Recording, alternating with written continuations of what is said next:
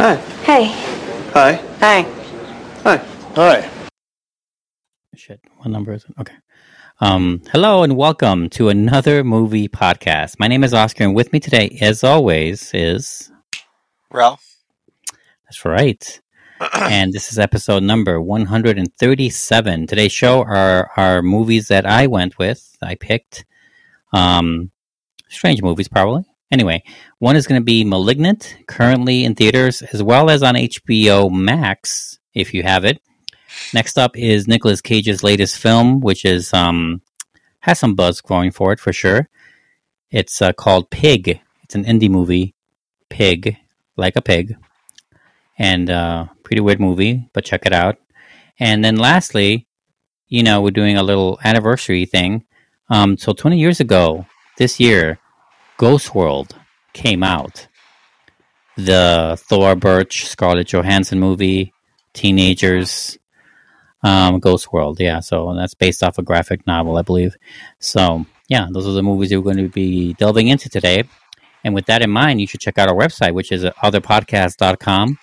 At otherpodcast.com, you can find all of our previous shows and an itemized, organized version of everything we've done, like in terms of past marathons, what episodes are in. You can just check them out directly from the website also. Our archive in general from like 4 years or so, right? I think that sounds right. Maybe more. Yeah, 4 years. Yeah. 2016. Actually, 5. 5. Yeah, 5 years, yeah.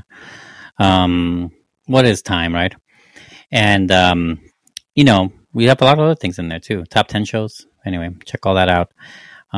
Usually we have this whole shtick, but we are running kind of low on time. So we're going to skip the shtick for the most part and just assume that we've both been okay and move on to our recent discoveries. Luckily, not luckily, but for time, I guess. You don't have anything you've seen, right, Ralph? No, I've been watching TV. I caught up with Rick and Morty.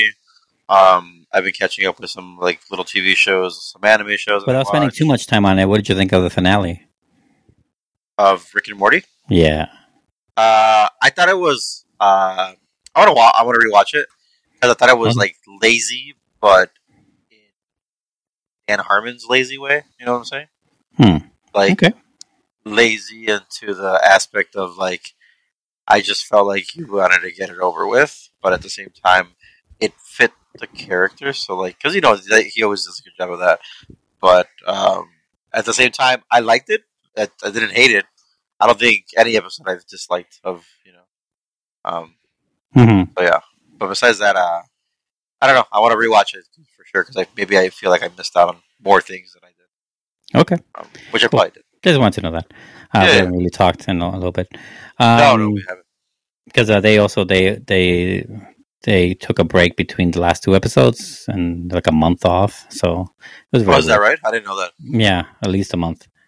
Anyway, so what I've been watching, I saw 3 movies all on Netflix, all from this year. New, relatively new. The newest one actually I'm going to go with first. It's called Kate, just like a name, Kate, Kate. And this is a female assassin has 24 hours to get vengeance on her murderer before she dies.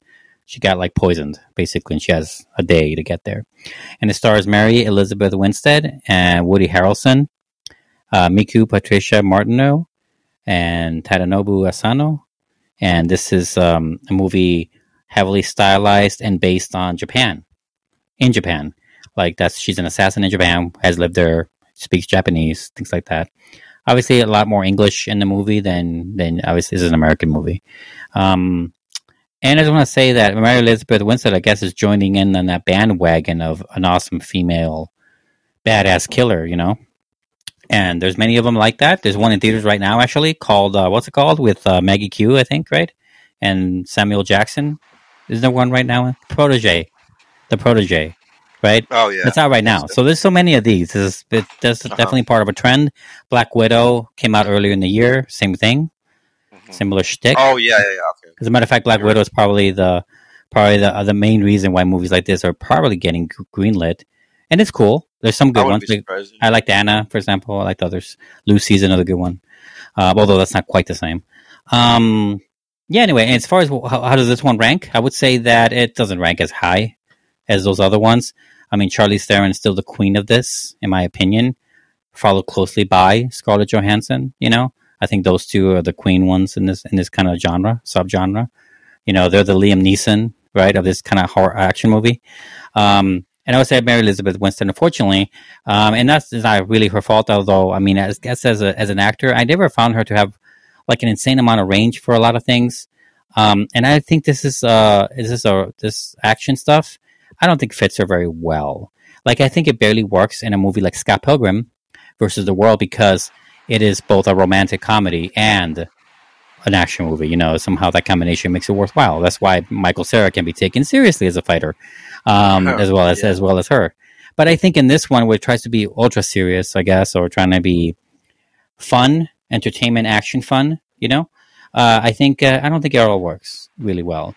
And not to say that I had a bad time watching it. It was a fine time. I background watched it. I ended up background watching it after a few scenes. I was like, okay, So yeah, that's just my general thoughts on Kate. I'm not going to get too much into that, but I guess I just wish it was better.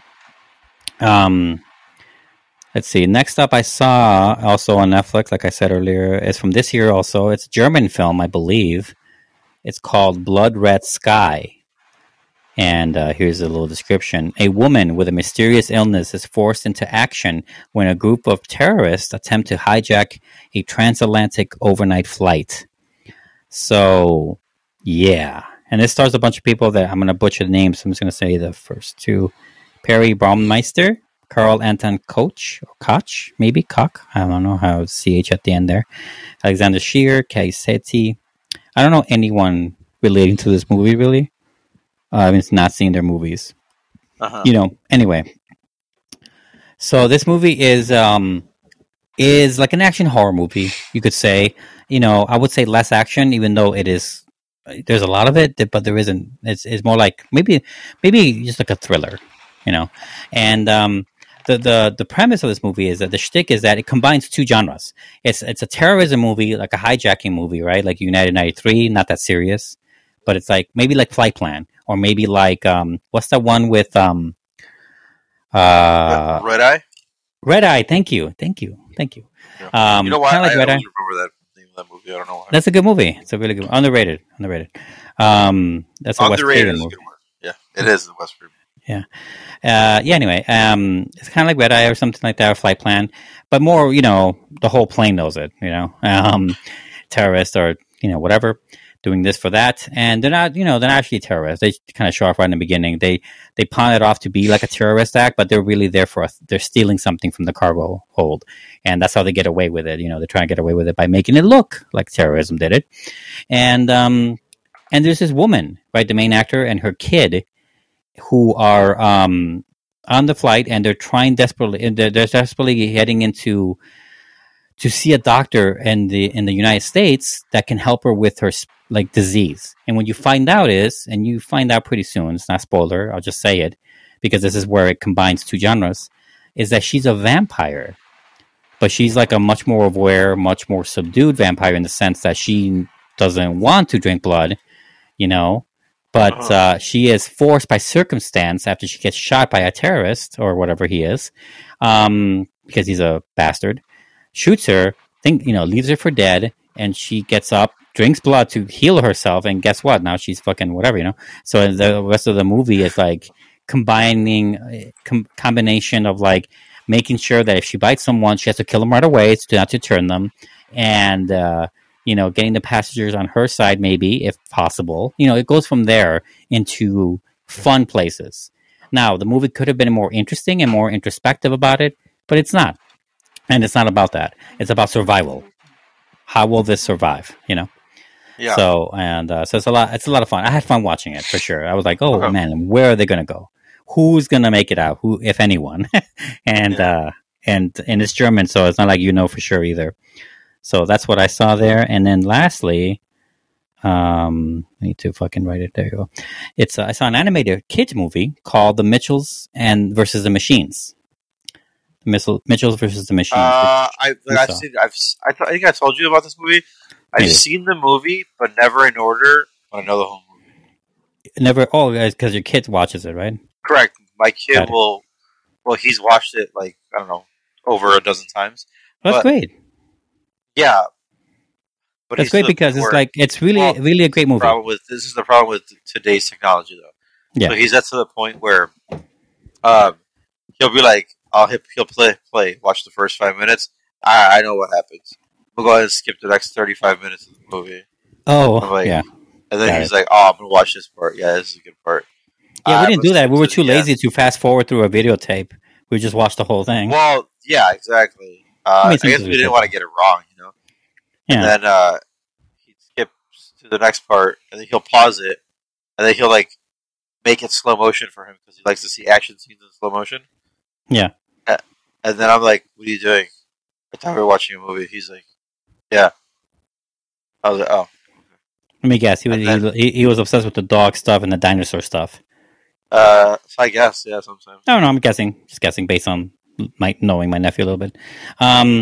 Well, here's a description, just, in order of Yeah, plot synopsis, right? A quirky, dysfunctional family's road trip is upended when they find themselves in the middle of the robot apocalypse and suddenly become humanity's unlikeliest last hope. And this movie is not perfect by any means, but it is so wonderful. It is a wonderful movie. I really loved it. As a matter of fact, this movie is it's like its mistakes and its errors really, and it's like problems, which it does have, has holes, has plot holes, has all these things. I really forgive it so easily because of two things. One, this movie has so much personality that is bursting at the seams with personality. And I think any movie that has that over over trying to be sleek or trying to be general like any other movie already wins me over. And secondly, because of that overabundance of personality, this movie is highly creative, and it's I would say in its writing, but mainly in its animation and the way they play with the animation, where they don't try to ever be ultra realistic, and it's kind of a cool thing. And I just love the fast-paced nature of it. Kind of reminds me of Lego Batman movie, where like 30 jokes a second. But I love that stuff. I kept up with it. I never have problems with those. I know people do, but I do not. So I found myself really enjoying this movie, laughing out loud with it and shit like that. Oh, okay, that's cool. Yeah, just totally had fun with this movie. It has very much of Cloudy with a Chance of Meatballs feels to it. It a little does. bit too. I thought the same thing too. I think some of the same producers did that movie too. Did this movie, so yeah, totally love it. I even love the way they did the credits at the end with all the pictures of the real people that worked on it. It was really cool from like their family photos. Yeah, totally love this movie. Surprised me a little bit. I heard a mixed. I didn't hear mixed things. I heard good things, but I don't know much about kids movie world in general. Obviously, for obvious reasons, I don't have Welcome one. to my world, son. Right. But I like when I find a really good one, and this is definitely a really good one. So yeah, totally like it. I like that your kid watches it, even if it's weird in slow motion and skipping 35 minutes at a time. Anyway, that's the Mitchells versus the Machines, also available on Netflix, and all from this year. So they're all new movies if you're interested in that for that reason. And we're going to take a break here. When we come back, we're going to review our first movie, which is a horror movie called Malignant. So let's check that out together and stay with us. When I was young, something happened to me. Stop saying that. Daddy, who are you talking to? Gabriel.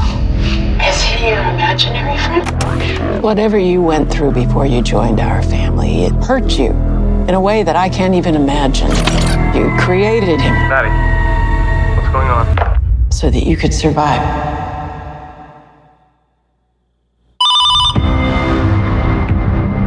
I wanted to do something that was a bit different, but yet hark back to my roots.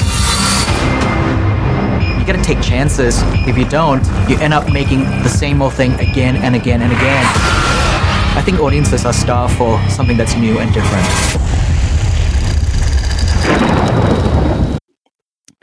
Madison is paralyzed by shocking visions of grisly murders, and her torment worsens as she discovers that these waking dreams are in fact terrifying realities. It's not a bad thing. Anyway, this is Malignant. Yeah. Oh, yeah, kind of like that. The way I bring. Malignant, starring, what's her name? The face. Annabelle Wallis, Uh-huh. Maddie Hasson, George Young, Nicole Brianna White.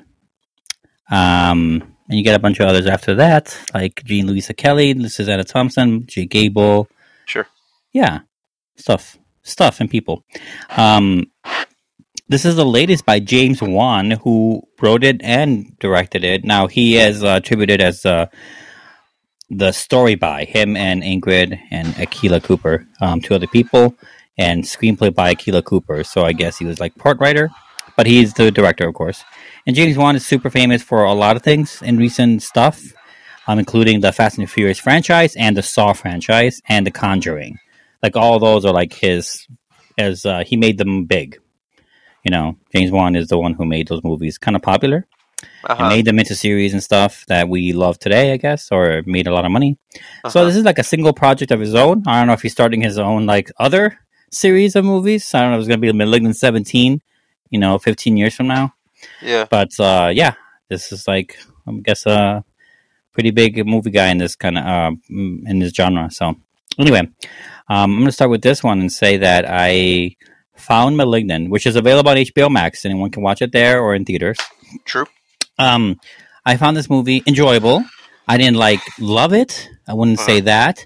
I think it's it feels very very polished. And by polished, I mean more updated, obviously, in graphics and I would say even the acting too. Of a 90s movie, kind of feels that way. I can't point to a specific 90s movie that looks just like this one or that it's about the same, but somehow feels the same. That has the same level of ridiculous things going on. So I guess I'll say that. But yeah, this movie, I think it held up okay. Sometimes bad, sometimes great. Regarding its horror, I do like that it felt original, a lot of it in some fashion. Like the core horror that's going on with the dreams, man, with the hauntingness of it all. You don't know what's going on. That nature is very much obviously a lot of movies do that. They have done that. Malignant does it. And even James Wan has done it himself. So it's not like we're watching it originally from James Wan, So right. Some of the stuff he's done before many times. Again, that seems kind of trite.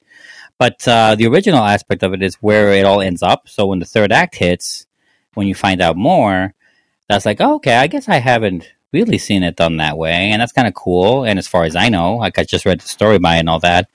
It's an original project, so that's kind of cool. I guess I got to give some points to that because, again, Hollywood is out of ideas, so I'm glad this movie is original. Yeah, and I mentioned the cast earlier. I really don't know. I've seen all these people before, most of them anyway, but I definitely don't know them by name. It's a very strange the major cast of this movie are people that I've seen in a few things, but by far no one famous. No one big. It's kind of an interesting thing too. Kind of rare and big time horror movies. So yeah, I would say that this movie is not perfect, and I wouldn't say it's great either. But I think it's very good and it's fun. And it's watchable. What do you think? Let's see. I had fun watching the movie, but I also felt comedically.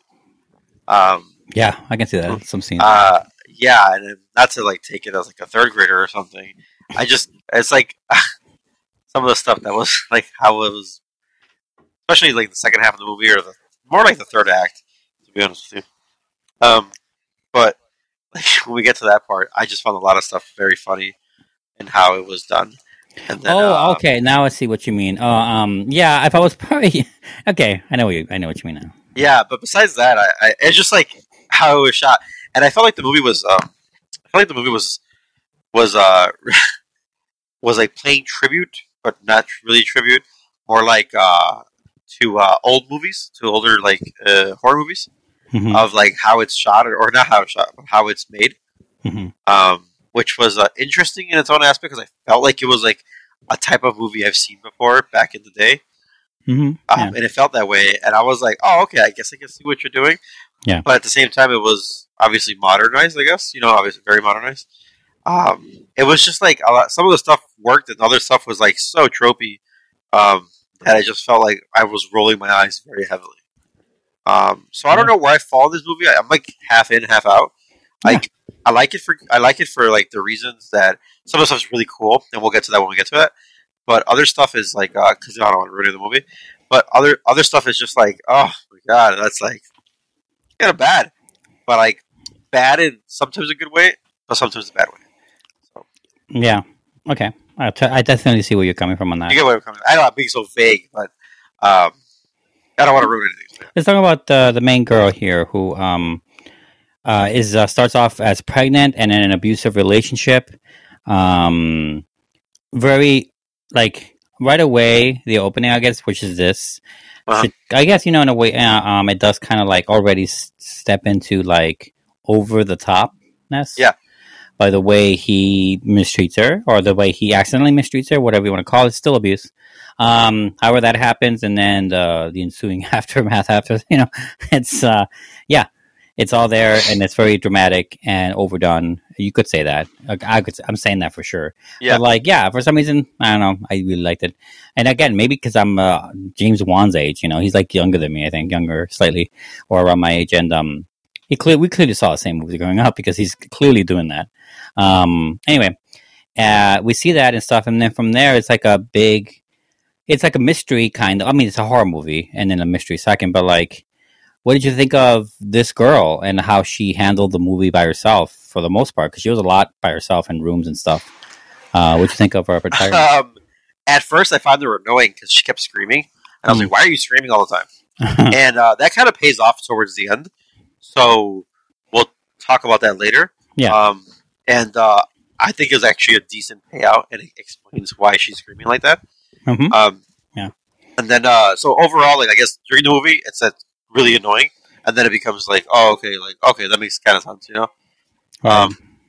And then, as far as her, like, I think she's got one of those good faces to like, act like. She reminds me of that one actress from Community. What's her name? I don't know. Is Annie? There's better. Annie. Okay. What's the actress's name? Oh, I forgot. Sorry. That's okay. She reminds me of her in some of the shots. In some of the shots, like she'll have like that look, like very similar look. She has a good like I'm displaying this emotion face, which is kind of what you want. Yeah. It kind of works out for the most part. I think she does a decent job overall. But I mean, nothing too. I didn't roll my eyes too hard on her, I guess, except for some of the dumb shit she says. But that's not her fault. That's the screenplay. Yeah, actually, I was going to get to that a little bit. I would think that dialogue in this movie, I think it needed some polish stuff on it. Yeah, I just felt like the dialogue was like too. Yeah, I wasn't saying it's like first draft bad, but it's like second draft bad. It needed another one. Yeah, it's for sure like someone was like, "Yeah, it's good enough. Yeah. Just fix this here and there." Right. I felt like they just wanted to.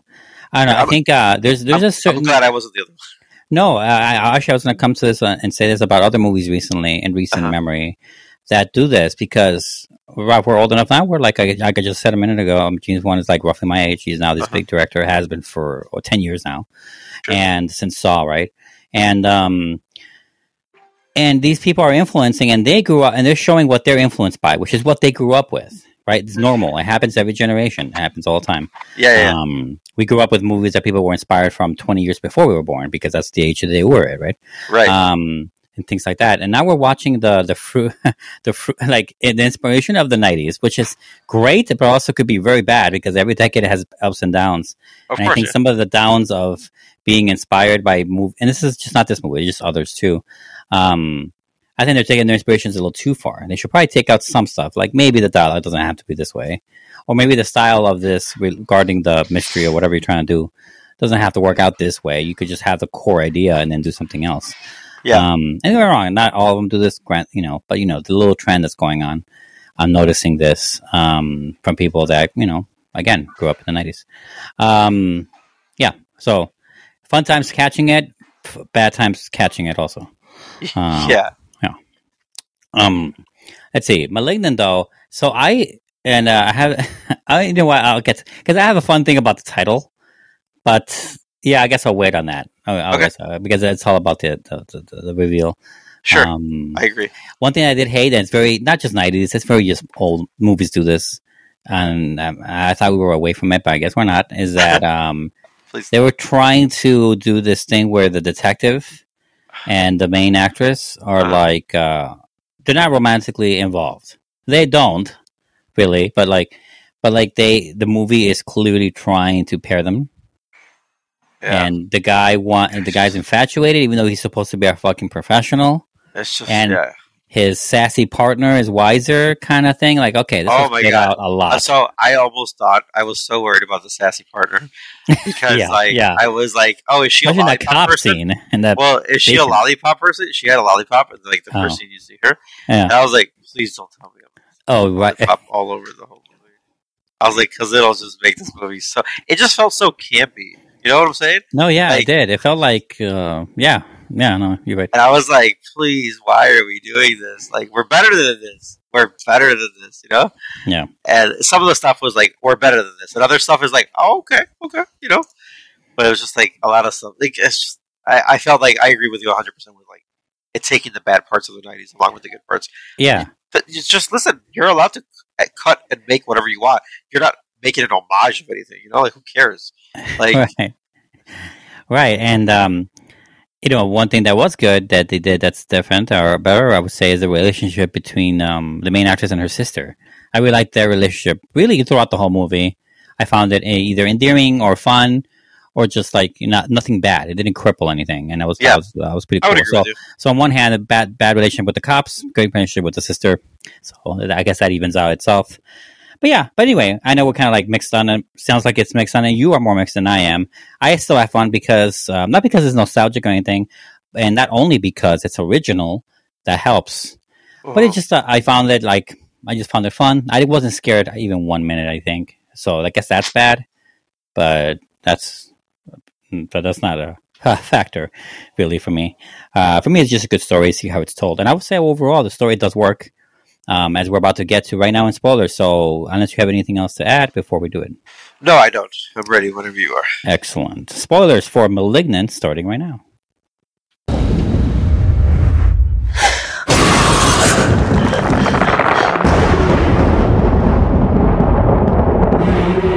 We are going to turn back the hands of time. Close your eyes.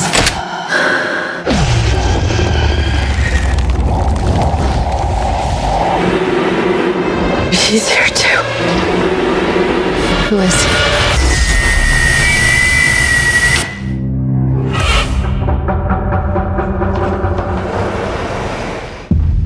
Gabriel.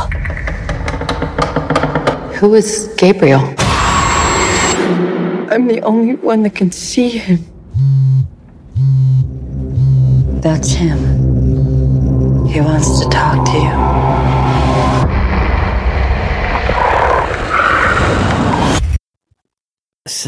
Okay, so the thing with the title is like, malignant, like a cancer, like it's growing in your shit. Like it had double meaning. Like okay, because malignant sounds like a.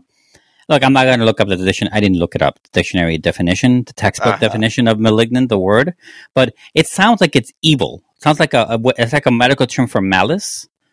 You know, it sounds evil. Sure, I'm like, did they just pick malignant as a cool sounding horror word? But it's not because nothing in the movie has anything to do with malignancy or anything that I think of with that word. And I'm like, and then when they reveal the fucking brother and that's her the whole time, like, oh shit, okay, that's darker and more accurate. Okay. Yeah, so like essentially, I'll leave you alone, movie. I'm sorry. The collegiate definition is tending to produce death or deterioration. To produce death, okay. Yeah, or especially tending to infiltrate, metastasize, and terminate fatally. Basically, like a tumor. You know? Yeah. That's the one. Second definition would be evil in nature, influence, or effect, injurious. Oh, okay. A powerful and malignant influence. Okay. Wow. Well, they're kind of right on the point. No, it works. It works. Yeah, I know it does work, and I didn't get that until you were talking about it. I was like, with the title, I was like, oh, I get what you're saying. I didn't even pay attention to it, to be honest. Yeah, no, I mean, sometimes but it does make sense. Yeah. I ended up having so I saw the first 30 minutes by myself, and then I had company come over, and I was like, hey man, I gotta watch this movie for review, so you guys are gonna have to watch the rest of this movie with me, right? And they were like, you're not gonna start it from the beginning. I was like, God, no, I'm 30 minutes in already. Like, I'm not Why would I ever do that? Right. If I was like 10 minutes in, I'd be like, sure, I'll be back. I'm going to go to the bathroom. Let me know when it's 10 minutes. You know? Right. Yeah, whatever. Make breakfast. I don't know, whatever. And they were like, how long is this movie? Because I feel like I watched the whole thing. And I was like, it's like under 2 hours. Like, it'll be fine, right? And it's just the reactions they were getting, though. It's like funny. I guess maybe that made the movie a little funnier. But I feel like horror movies and comedy movies are the two types of movies you want to see with a crowd. I feel like I didn't. They're the best movies for crowd movies. Yeah. Obviously, like, you know, watching, I guess, superhero movies also works well. But in the end, I think horror and comedy for sure are like in the upper echelon of, like, if you watch it with a crowd or watch it with people, you'll always either find things were more memorable or things are for different reasons. Yeah. But yeah. I can see that 100%. You know, this, you know, they stole or anything because nothing is original, but like, it reminds me of the story of, Imprint. If you remember that horror movie. Yeah, I do. From early 2000s. It does. Okay, I can see what you're saying. Yeah. Right. There's a whole other, like, sibling growing out of the girl's head in that movie. This is the same. I'm like, oh my god! Like, I was pretty gory. They were doing the flashback of the brain coming. I'm like, oh Jesus Christ! That's really There's some good stuff in the movie. I'm like, that's pretty fucking right. That's like the taking the '90s thing, but going further, right? That's exactly 100%. Yeah. Right. That's what I like about it. And I'm like, that's so cool. Yeah, I was like, yes, I want more of this disgusting thing that I can't watch. It's disgusting. Like, exactly. Right. 100%. That's exactly how I felt. And then there's the other role where it's when what's the name? What's the twin? What's the name of the twin? Oh, I forgot. I'm sorry. Gabriel sounds right. Yeah, Gabriel. When Gabriel takes over, and we'll get to that in a bit. When Gabriel is, you know, and you see how it moves, and you're like, that's funny. Yeah, I see what you mean now. Right. I didn't laugh, like, but yeah. Because, like, you what was it? You walk normally, but you do everything backwards?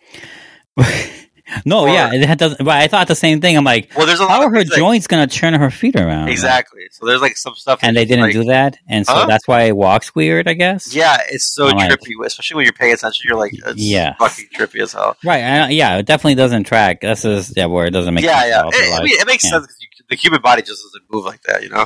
But like, it was just funny. It's just some stuff was like, what? And interesting way to how to like. Gabriel was like resummoned from originally. The blow to the head, yeah, that was a cool, like almost like a. No, that tracks. That works for me. Yeah, it did work. It did work out. I thought it wasn't going to work because I was like, oh wow, okay, a fucking head thing, and then I was like, nah, that makes sense. Like, just like I mean, that's all the blood on the wall, right from the head blow. Yeah, you don't even think about it, but you're like, oh, that makes sense. Yeah, okay. Yeah, and like. What a vindictive little shit, too, though. Fucking vindictive as hell.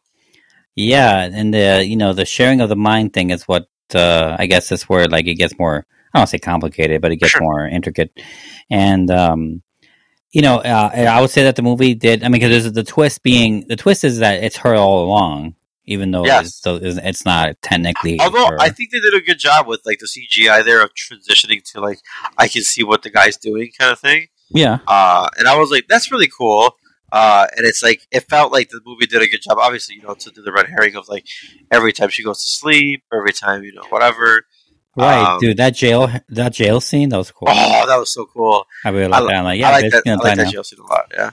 A lot of murdering. I like that jail scene a lot because, that one girl, also like so tropey with the girl with the fro and the white girl with yeah, what was that? Where I just don't know. It was just like, hey guys, it was like arrest like bunch of stunt doubles. Can we get the female cast of YMCA?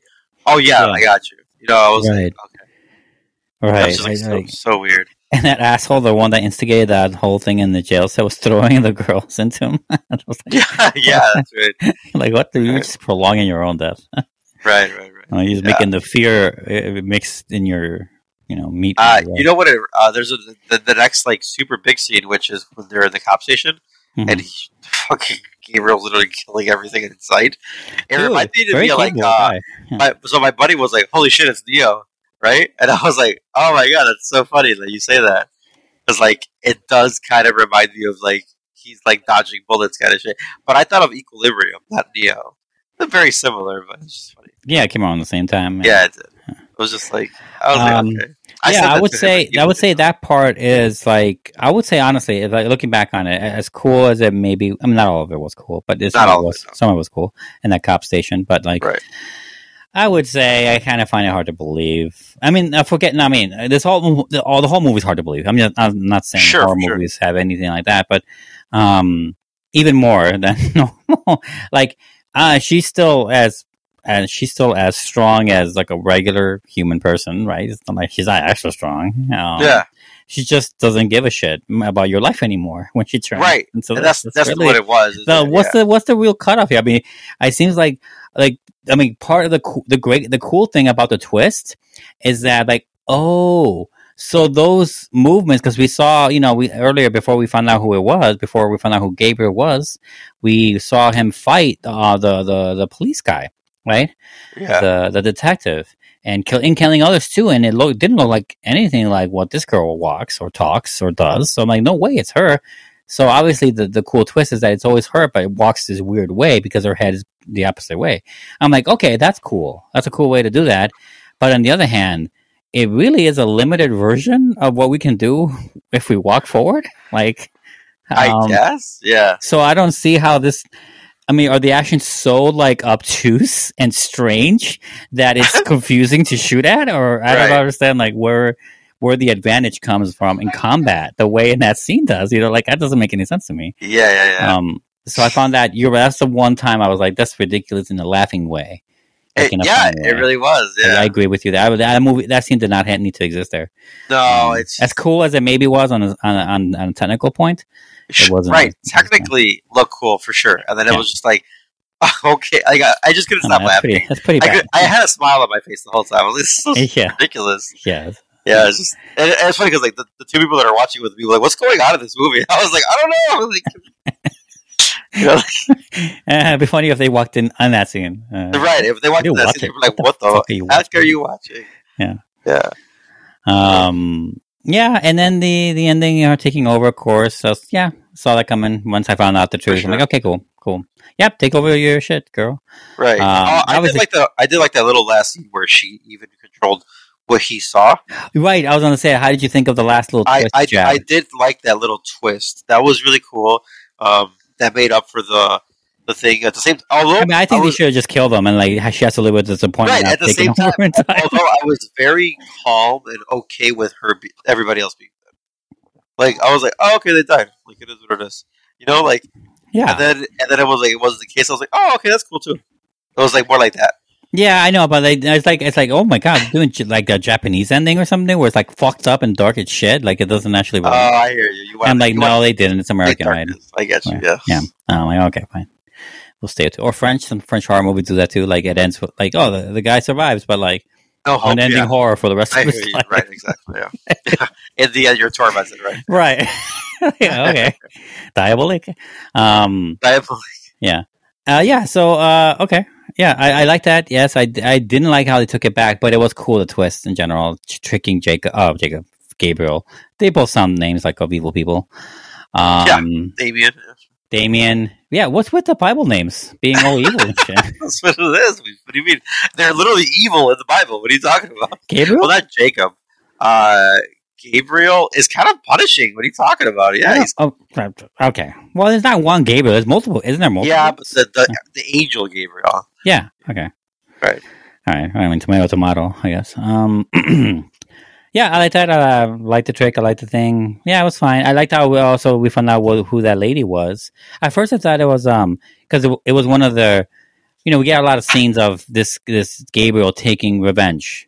Yeah. Right. We don't like. I knew what was happening. Like, oh, I know this must be connected to the hospital through the science experiments that we're doing on him from the opening of the movie. Right. I'm like, okay, cool. But one of them was doing this tour thing, right? An underground. Where are they? Seattle? I forget where they Yes, underground. What she's doing a tour, and I mean, and like, but she's taken. You know, it was mentioned a little later. I'm like, why is that happening? And obviously, there's a cool like thing. Like, oh fuck, it's the real mom. Holy shit. Yeah, I thought like, it was okay. like an insurance policy kind of thing. Yeah, I didn't know what it was. I thought that But maybe at the killing her same would time, reveal something bad, so that's why he took right. her. I'm like, what? So I watched this on HBO Max, and at the same time, I was like, Yeah. should I rewind? Because did I miss something? Right. Yeah, I even thought the same thing. I didn't do that, but yeah. Yeah, that I did either. And I was like, oh, okay, better payout than I watched it that way. But I was Yeah. just like, oh, that's really weird. Like, Yeah. I was I was in the same boat as you. I was like, why is she being kept? Like, I just don't understand. Is she Yeah. being saved? Is she like the last kill? Like, I just don't understand. Mm-hmm.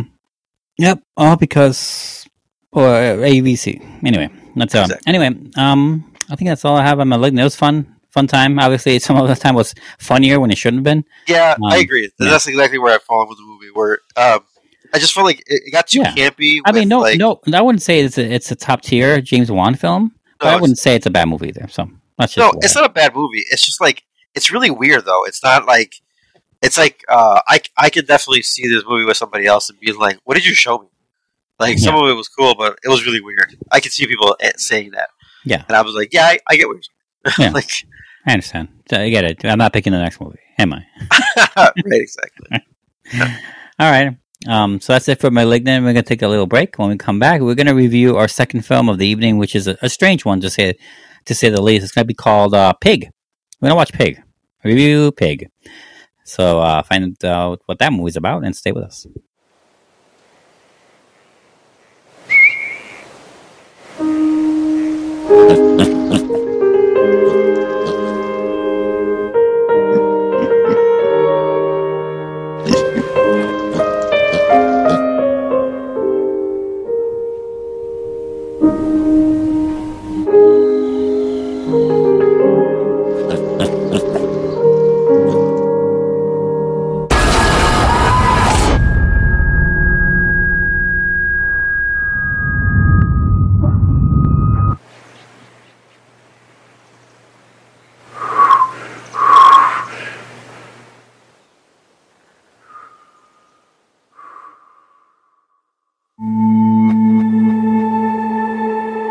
I'm looking for a truffle pig. Someone stole her. I don't understand. Tell him who you are. You made the right choice, being out there in the woods. A truffle hunter who lives alone in the Oregonian wilderness must return to his past in Portland in search of his beloved foraging pig after she is kidnapped. Yes, that's right. That's a ridiculous title. Or really plot synopsis. This is Pig, starring Nicolas Cage, the epic Nicolas Cage himself, Wolf from Hereditary fame, Adam Arkin, Cassandra Violet, and then, the opposite players. It's a very strange kind of movie, actually, to kind of just meet people in and out. Brian Sutherland, Elijah Ungwe, Julia Bray. Yeah, a few people here and there. And this is, this movie was co-written, and then directed by Michael Sarnowski. And this is like a first-time feature for the dude. So we're watching his first one, essentially. And it came out in 2021. It's kind of a new movie, but also not that new. It came out earlier in the year, but like early summer, honestly. And it's made the rounds in festivals and all that. And a lot of people are saying mixed things, usually positive, about this movie, but it's getting some for sure. And I want to review it because it has some interesting things to say, I think. Okay. So we're going to start off with your opinions on your first thought on this movie, Ralph, Pig, in spoiler-free section. Spoiler-free. This is for sure an interesting movie. I know I like the movie. And I like aspects of it, and I like what's going on overall. I thought it was a cool story especially just like it's like a weird thing of like not knowing who or what is someone capable of, or what their history is, right? Yeah. And then it was cool like to see like this aspect of person's life of where they are now to what they were to how or what they impacted it in their lives. And it was interesting, like almost like a snapshot of like you caught me at the perfect storm of catching, like for this character. Yeah, right. Yeah. Or else we would never know about this person, right? It would take me like 10 years of knowing this person, but I could have learned all of it in the 2 or 3 days it takes in the movie, right? Mhm. Like, but in reality, it would have taken me like 10 years if I saw the person every day to get all of that information. You know what I'm saying? Like, I feel like that's the type of person that person was, Yeah. At the same time, I thought it was a interesting, like, character piece for like a made up person. Like, I'm assuming it's a made up person because I don't know anything about anything like this. Yeah. Right. So it was interesting to say the least. I did like watching the movie though. I did enjoy the movie overall. The story was well done. So I guess I know it's a positive for sure. I just, without trying to like spoil so much, it's like such a, how do I put it? It's unique, but I've seen something similar to this. Like what I'm saying? I guess like how it's portrayed is unique, but I've seen something similar to this story. Right. So yeah, it's exactly how I would have. Yeah. So this thing is it's what it is that it's basically a John Wick without the action. You know what? That's a really good way to put it. Without the action, it's like if John Wick was a pacifist.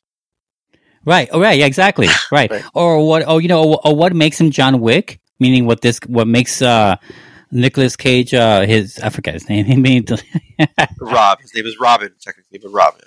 Right, Robin. Right. Uh-huh.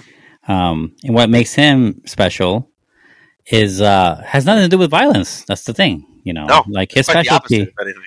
I mean, he does have that thing though, that John Wick legendary status. Right. And even like in this movie, it also starts out with him being retired on that, and in one way or another, Yeah. like John Wick, Uh-huh. and both, and it's a revenge story. Now, he's looking for his kidnapped truffle pig. Yeah. And obviously in John Wick, he's taking vengeance because the dog died already. The dog dies with him, or with leaving him dead. Yeah. So, and the rest is that. But yeah, both very similar motivators, both very similarly justified in similar ways, like these ultra loners. Clearly, like fucked up in the head, like trauma style, and for this reason or that reason. But what makes John Wick watchable as an action movie, this movie maybe was more watchable as a introspective character piece. Like a different thing entirely. Yeah, so weird. and both have a similar like. There's a hidden underbelly to things in the world that kind of feeling. Yes, I right? agree. They do it, yeah. Yeah, so yeah, I think that's what this guy Sarnowski was doing with this project. I think he wanted to do a subversive or deconstructional genre of John Wick type movies. Yeah, of that kind of movie in general, and if you go far back enough, it's like if you go to its core, it is kind of a revenge flick or like a searching for someone flick, in the sense like kind of like Death Wish maybe. Yeah, sure. But John Wick is the most accurate fitting thing. I would say so. Yeah. Yeah. So I want to talk about Nicolas Cage because this guy is. Everyone I know, has written him off and stuff like that. But I've always he guys his ups and downs. More so lately, of course. By lately, more so downs than ups, you mean? Yeah, he's had more downs in the 2000s, right? And all the 2000s, right? Than he's had ever I would in say his so, life. yeah. But at the same time, I do agree with you. He does have ups, and when he has his ups, it's kind of big. Yeah, Mandy, and you think of, I like that Color Out of Space movie. All those are recent, the last 4 years movies, right?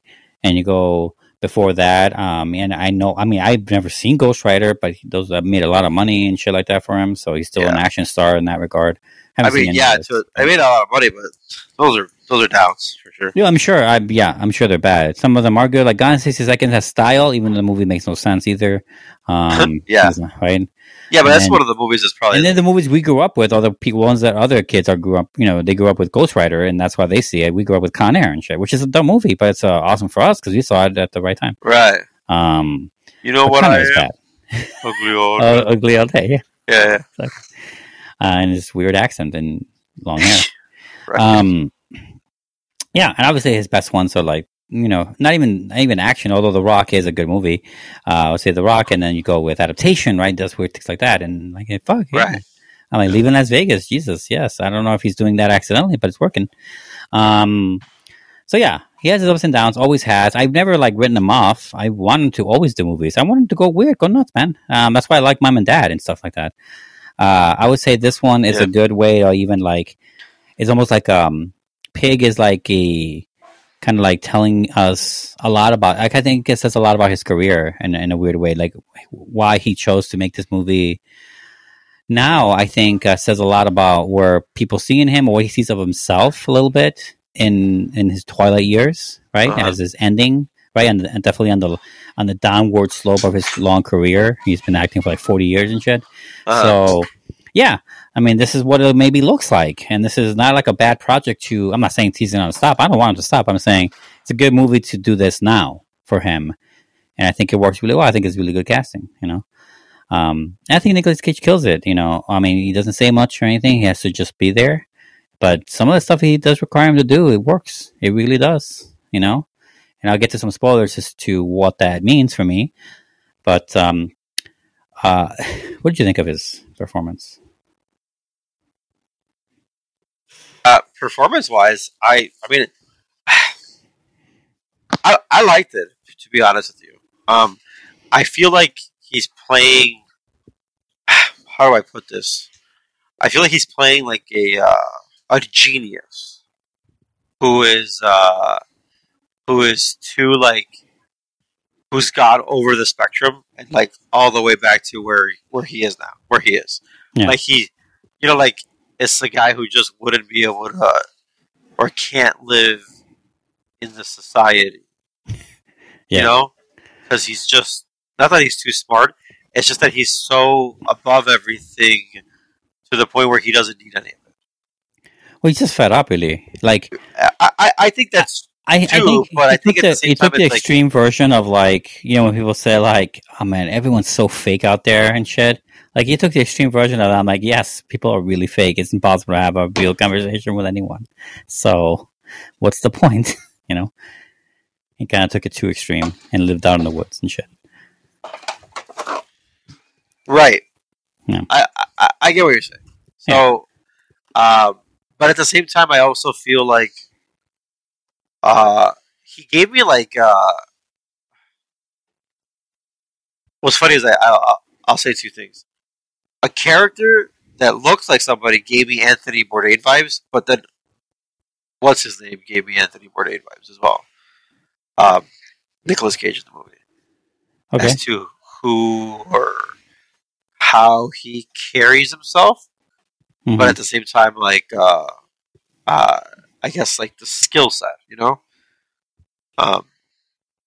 yeah, but one looked like him, the other one acted a little bit like him. Who looked like him? I don't know how Anthony Bourdain looks like. In the movie, I'll tell you who it is later. Okay. But besides that, I felt like it was like a man who's got nothing to lose, but has like this. It's crazy because like you don't know that he's who he is until later in the movie, and he manages to get far enough without using that until he has to. You know what I'm saying? Yeah, no, he does. Yeah. And it just attributes to the fact that of the type of character he is. So. Yeah. Yeah, and I want to talk about something. So truffle hunting is a real thing. You could if you do it and you do it well, you have a good spot and all that.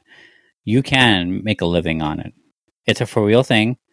I have a friend, a long last time friend. I don't know if you ever met him, Dave Odd, and he does this. He forages for a living. Now he doesn't have a pig or anything. He just does it himself.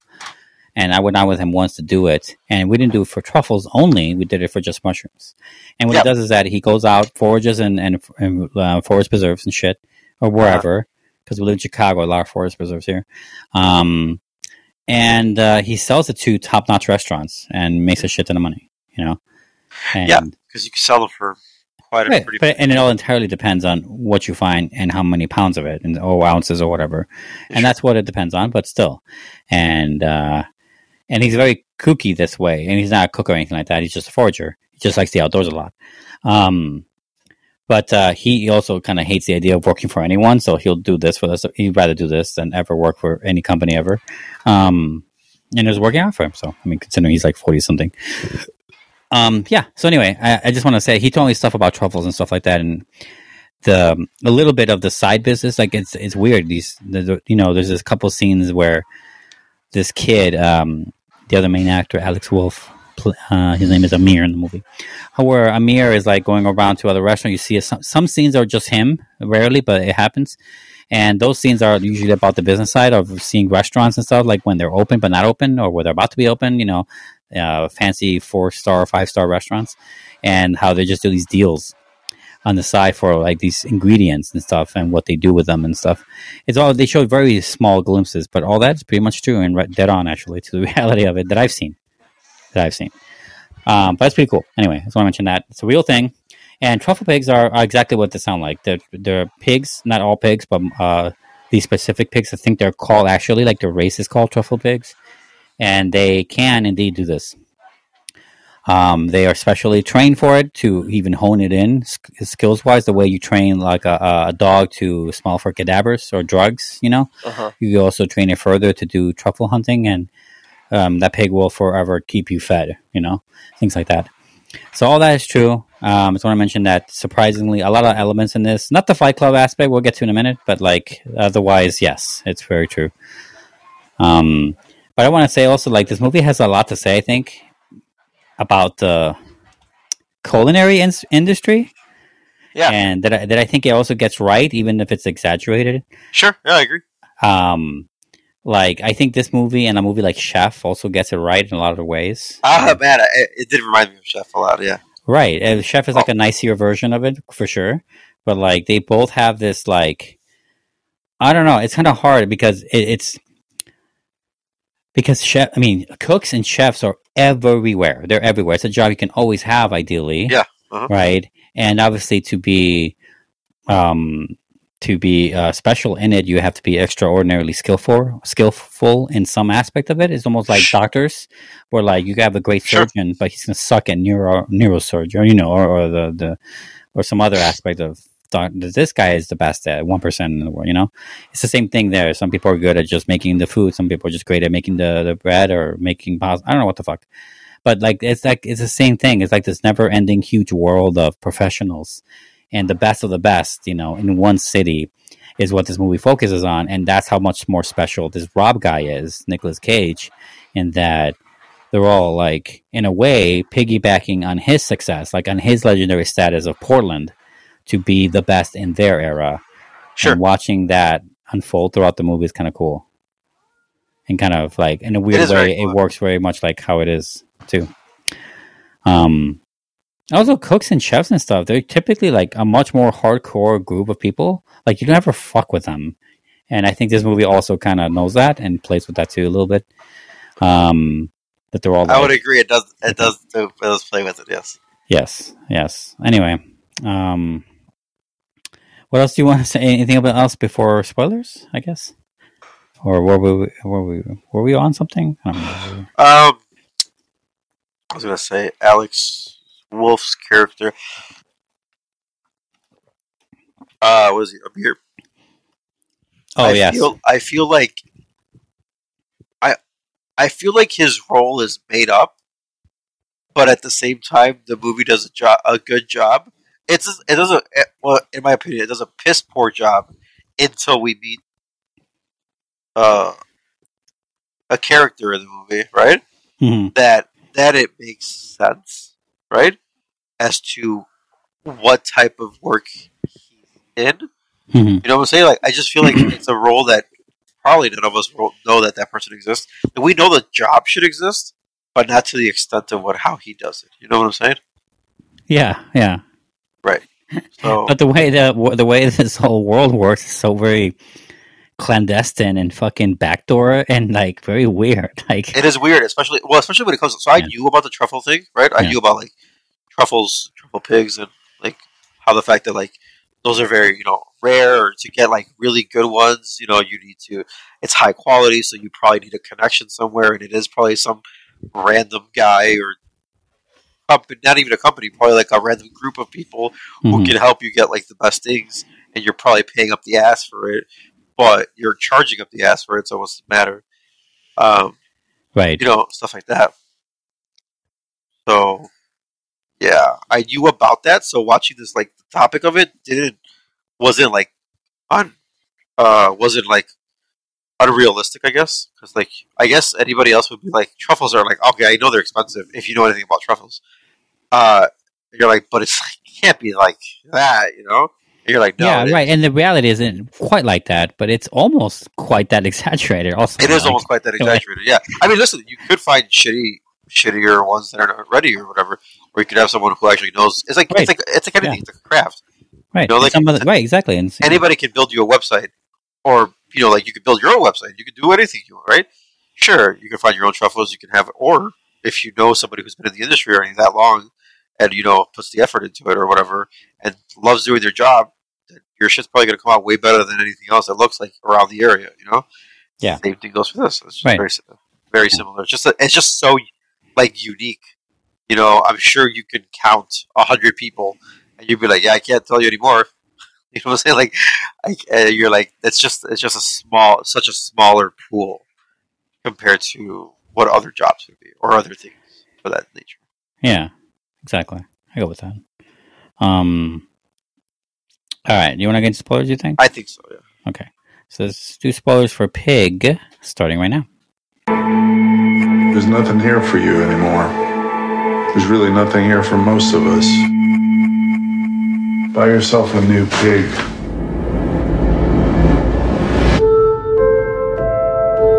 What are you thinking? I remember every meal I ever cooked. I remember every person I ever served. You live your life for them, and they don't even see you. You don't even see yourself.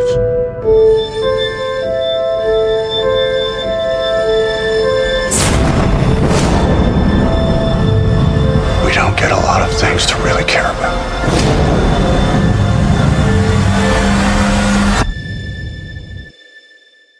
Who has my pig?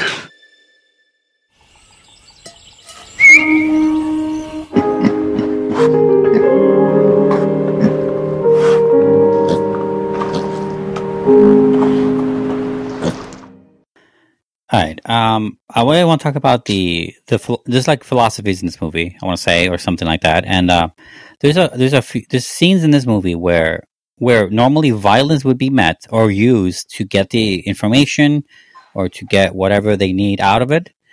Instead, Nicolas Cage just fucking talks, and there's two scenes with that, and one of them is, and then there's a third one later, like that actually gives him the right answer as to what happened to his pig, which is more of a, I mean, it's a scene taken right out of Ratatouille, the Pixar movie,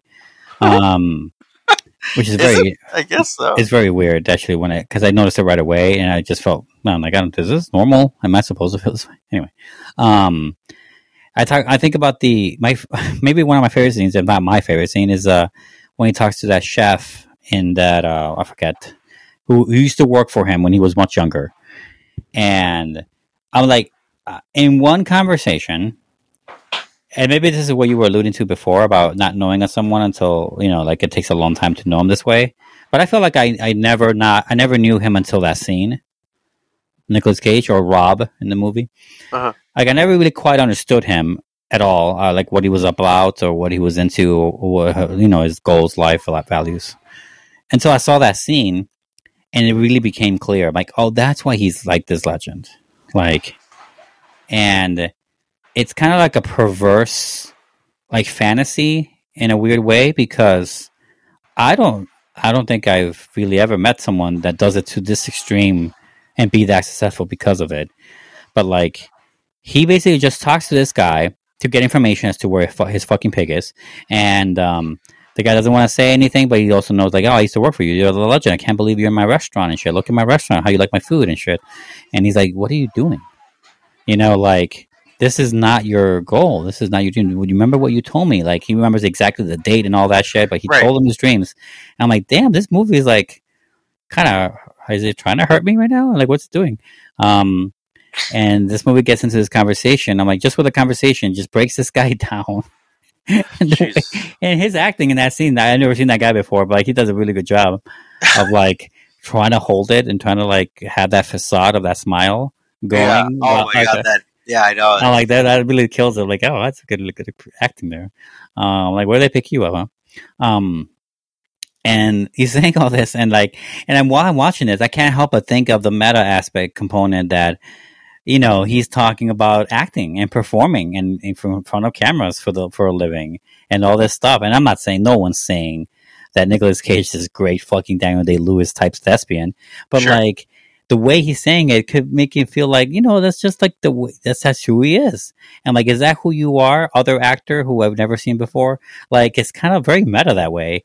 And it works on many other levels. Like I said, it felt like a personal, not an attack or anything, but it felt personally to me as well. And like, yeah, okay, I can see what you're saying. I also can see how this conversation, which probably starts out very normally, can end with fucking tears and a different life goal standard afterwards. I can see that. I can see how it can work both ways. And the movie really doesn't stop that. And that's where I think it differentiates from John Wick. And I would say it's actually better than John Wick, because it doesn't rely on like torturing someone with pain or threatening with pain to get information. You know, all you gotta do is reset their life goals. You know, sure, yeah. Like, I never thought that as a means to an end. You know, right. And it obviously, and also what it did is that it hardened this idea that, you know, you're talking about the one thing you love. Find the one thing you love, and then do that. Right? He's like very simple about it, but he also knows it's not that simple, but it is that simple. And he's like, well, that's what he wants. The pig is that for him. And I'm glad that he got, you know, he gave clarification that he doesn't fuck the pig. That was great. I never thought he would have, but yeah. No, I didn't think so either. But yeah, I would ask too if I was that kid. I get it. Yeah. The kid is totally the freaking what's it called? Through the looking glass audience surrogate. Yeah, yeah. Totally. Yeah, anyway, but scenes like those happened in the movie, and I would say the one mishap in the movie, the one place that I think the movie didn't do a good job or didn't need it, was in that Fight Club scene, which has a cool factor of it, sure, and I'm sure it feels very Portland. I've never been to Portland, but Portland's like a weird thing. Like, if you don't know the place, you don't know anyone, you know, it's like a very weird fucking pool of people. But like, I think that whole Fight Club thing was miscast. I don't know what they were doing there. Yeah. Besides that, all these scenes of just conversation and stuff leading up to Adam Arkin, the big bad, so to speak. It's like, yeah, it was cool. I don't know. What'd you think of all this stuff? Sorry. I 100% agree with you with that scene with not knowing somebody until then. It's like just the influence of the person. And then you find out how much of a genius. Obviously, he's got somebody who probably never forgets anything ever. One of those minds, you know. Right. And then it's like, but like, he's just a genius to level person of like, he understands everything so well that he understands you before you more than you know yourself. He only had to work with the guy 2 months, and you probably didn't even talk to him or really deal with him. Right. More than like, he brought the couple hours out of here. You know, so yeah, a couple hours of those 2 months, right? All he knew about him was he did this, he did that, but he remembers everything he did with him. Yeah, and it's like very cool thing where you're like, what's funny is that restaurant's probably going to close in a couple of months. That's what I said. That's exactly what I thought too. Yeah, that's what I thought. That's exactly what I thought. I was like, oh, this restaurant's 100% going to close, and he's going to open up some place, bistro bar thing. Yeah, some place, not even in Portland, probably somewhere in fucking New York or something. Anywhere Portland else. sounds like a fucking looks like that. You can't do anything. No, Portland is. I feel like I've always anything I've always talked about or known about Portland. Portland feels like it's like a place that you have to top yourself at all times. So like they were always good with bakery stuff or food in general, and I always feel like the next place has to do something even more extravagant, or not extravagant, but so different. And then like it's like a birthplace of like not a birthplace, but like it's like a place of like very high competitive for food. Okay. I've always heard about that, so like it didn't surprise me so much. But the fact that like the guy was like, I'm good enough to do this and be at the top level currently, right? Because he was one of the top people, right, in restaurants, right? Yeah. Or hot, as they called it, right?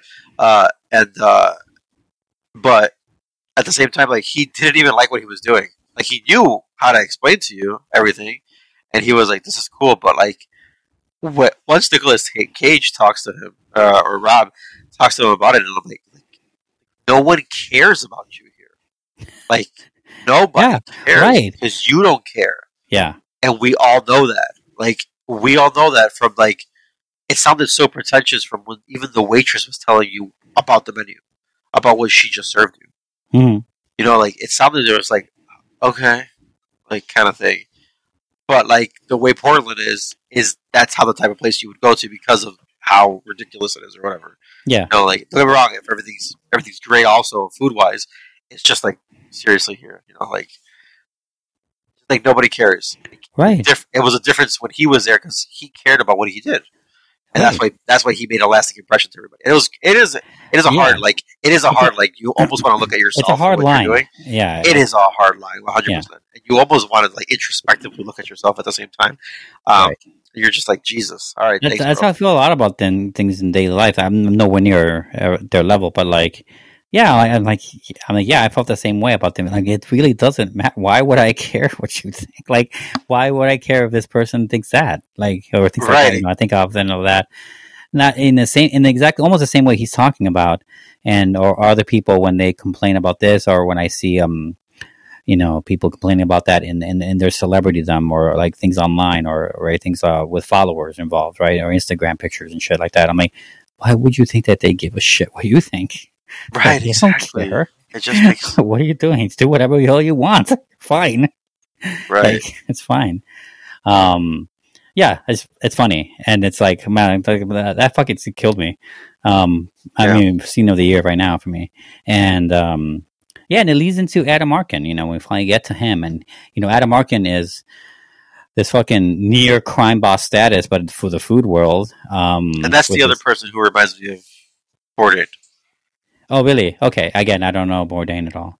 I've heard of the name, of course. I know he's a chef, or was. He's dead? I have no idea. He's dead, yeah. Okay. Wait, is he the guy who committed suicide? Correct. Oh, that's that. Oh, yeah. Wow. Okay. Yeah. I definitely heard a lot about him when he did that. I heard a lot of things about what people impacted him for him and all that stuff. I'm like, oh, wow. I guess he was a big time chef. And I didn't know that. Anyway. Yeah, that guy, you know, he's almost like, he's like Nicolas Cage in the same way. Like, what he's really good at is fucking people over, really. Sure, yeah. And being like this powerful whatever, and he just does it to the nth degree. And he gets ratatouille'd. What do you think of this whole thing? He gets ratatouille'd. He does get ratatouille'd. To give the answer. I knew it was going to happen. Like, once he started asking for a list and he's going to go back, and I was like, oh, okay, so I know he's going to do something for... I didn't think about the ratatouille part, and without you saying it, I cannot think about it. You cannot think about it. No, you cannot think about it. But like, it makes sense because that is something as powerful as that's something. It's just memory. It's bringing back a memory, a treasured. Well, if he remembers all of the fucking things, the guy had. I mean, Amir said to him like 2 acts ago. He like when he finds out who Rob is, right? Like, oh, my parents spoke about this one meal, and they were the happiest in their life. And like, what the fuck, damn, right. You know? No, but he said it to him, and he said it to him like, dude, like this is the kind of impact you had, right? Yeah. And it's like, and this is the kind of impact you had on my family, who's obviously a fucking shit show, right? Yeah. And you're like, okay, that's probably exactly what he remembered. Like he was like, oh yeah, I knew who you guys were. I mean, sure. To him, it was probably just another regular Saturday, whatever, you know, date night or whatever bullshit. Like it looked like a happy family or a happy couple, right?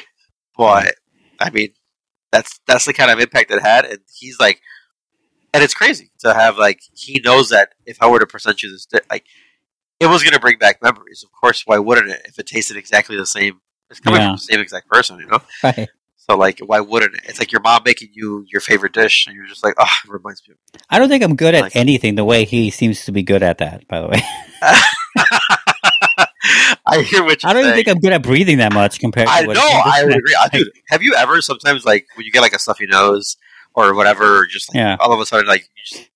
Or it's a runny nose, you can't breathe properly. You're like, how do I breathe normally? Yeah. You're like, dude, I have that issue all the time. Are you kidding me? I 100% agree with you. I don't think I'm at the level of anything. Yeah. Even to the confidence of it. Yeah. So, Right. Yeah. For him to have that, it's crazy. The only I will say something negative about the movie because I feel like we're completely sucking the cock of this movie, but I know he doesn't care, but I feel like the fact that nobody cares around him, the fact that he's so disheveled and homeless looking, like that nobody cares to say anything to him. You know what I'm saying? Like I felt like that was like okay, that's unrealistic. No way in anywhere in America, no one's gonna treat you not like that. Like the fact that somebody would say something like jab wise, like a little later, but like that no one stopped him. Like, why are you here when he's going to like high end places? Like, Oh yeah. Okay.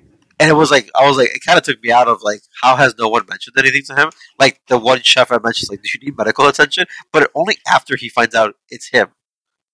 You know what I'm saying? Like, Yeah. Yeah. Okay. I thought the same thing, and I was like, I mean, is the movie trying to imply that his status in Portland, in this world of fucking cooking or whatever culinary stuff, is so powerful that no matter what he looks like, he can do whatever he wants? Can he get, I mean, he can get in and out of But any. that's the thing. It's like get a table wherever he it wants? just felt so like unrealistic in some aspects Yeah. that it kind of bothered me, especially when he was going to spots. You know what I'm saying? Or it also bothered me the fact that he never wanted to go into a bathroom and just wash his face of blood. You know, like little things of that nature. And I know he like to his persona, he just doesn't care enough to where he's just trying to see his mission or whatever he's doing to see Mhm. through. That he just doesn't have enough care. But the fact that nobody around him, and I guess they know him that well, and that's what the movie is alluding to. But like that he doesn't, that they know that he doesn't care how he looks like. It doesn't matter. That's not the importance of it, right? But it's just like no one, zero people. You know what I'm saying? Yeah. It was kind of. agree. It was kind Oh of. yeah. I mean, this movie is really up his own ass about a lot of things, especially if you don't agree with half of it. I would say, Sure. even a little bit. I would say you can see that a lot more. And for me, it was hard to see that because I kind of just went with the movie.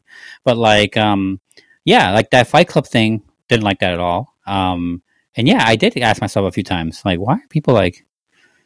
I mean, I would have fucking kicked this guy out if he walked in my store, probably. I mean, That's the thing, like, I'm saying- God knows what he smells like. I would smell him a mile away. I don't know anything about exactly. I don't know what it smells like. I don't know anything about Portland, right? Or very Right. little. Right. But I'm telling you, in Chicago, the first thing somebody's like, "You can't be Yeah. here, sir. You have to buy something." Like, Yeah. kind of like that diner who was like, "Are you going to buy something?" Like, you know, kind of shit. Like, why are you Yeah. here? And everyone's staring at him. Right. Yeah. Yeah. And I guess he Seems like just it had- should at be least he was a- honest enough, going like, "No, I'm not buying anything." That the waitress was just like, "Jesus, well, I'm not going to get rid of you, am I? So just make the fucking phone call, right?" Like, that's the look that she gave, right? So that's fine. But like, I feel like in Chicago, would be like, "Get out before I call the cops. Just get the fuck out." Like, kind of shit. Like, Right, and I thought He of that would've- too. I'm like, am I? he would have that never because I'm in made it. Chicago, or He would have or- barely made it inside the like. You're in the wrong place. I need you to go out and walk away. You know, kind of shit. Like, Yeah. And then we also get before the big Adam Arkin scene, we find out that I think right before, he tells Amir that he doesn't need the pig to find truffles. He never needed the fucking pig. I'm like, you find out in the trees and stuff, and all that stuff, because I guess did I miss that in the movie, or was it there the whole time? What? In the beginning of the movie. So in the beginning of the movie, where we see his life, like his perfect life, meaning where he's the happiest with his pig and out in the wilderness, no one bugs him. Sure. Is that, he's feeding the pig. He makes like this awesome looking food, like probably the best food in the world, honestly. And he just makes it for himself and his pig. And he rolls it up and stuff. But like when he finds the truffles, it's him finding it. Yeah. Yeah, I guess I did miss that. It's him like going through the ground and the leaves looking for it and finding it himself. He has a pig next to him, but I can see maybe the confusion could be there. But like it's not like the pig is sniffing and he's behind it. He's like definitely like I noticed that the first time. I just didn't think of anything of it. I didn't put two and two together. Well, and what's funny is that if you know anything about pigs are like 10 times smarter than a dog. Mm-hmm.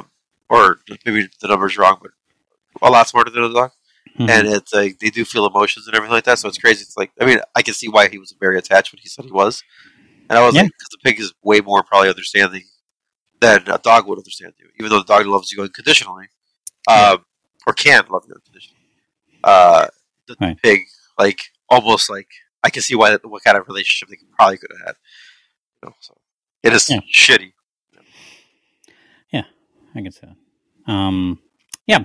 So, yeah, that happens. Yeah. But it's kind of cool, though. And I guess they're going to continue doing business together at the end, which I guess fucks that over, which I guess is fine for everyone. Which I think in the end doesn't, Yeah. I mean, I assume that's what's going to happen based on their conversation. And he came back to help him cook the food and all that. So yeah. All right. That's all I have on Pig. I just thought it was a very interesting movie, very fun movie. It is, Different kind of movie for sure. I can see why. I mean, a lot of critics tend to love movies that are just different, even if they're bad. Like, they don't care. They just don't want to see the same thing over and over again. So if it's different, they love it.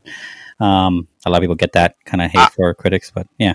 You know what? At the same time, but like, you can't knock them for having to watch 100 of the same movies in the year, you know? Yeah, I know. That's what I'm saying. You can't understand. It's like saying, I hate McDonald's. Like, yeah, but like, you know, the McChicken's kind of slap sometimes. And you're like, all right, cool. But like, it's shit. You know, like, and you're like, right. Yeah. Right, I agree with you. But, you know, it's a classic. Like, it doesn't matter if it's a classic, dude. It's just like, it's shit. Go try something else. Like, yeah. So. Agreed. All right, so that's it on Pig. We're going to take another break here. When we come back, we're going to review our last film of the evening, part of our marathon called Ghost World, 20th year anniversary. So stay with us. Corporate slut. Sophisticated. Come on, can we go? Let's go. Seymour, you have to lend me the money to buy this. I don't really have a lot of money on me right now. Come on, Seymour, please. I don't want this showing up on a credit card statement. I'll get put on some weird mailing list and then it never stops. No, that's not the point. Please. Give me all your money, bitch. Where did you get that? You'll never believe it. Guess. Where? Anthony's. No way, when? Just now, I went with Seymour. You cunt. Excuse me. I can't read the trivia question. Where in the human body is the Douglas pouch located?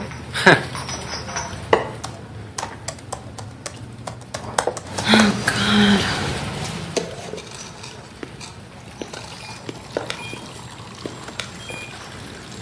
Slightly below the uterus on a female.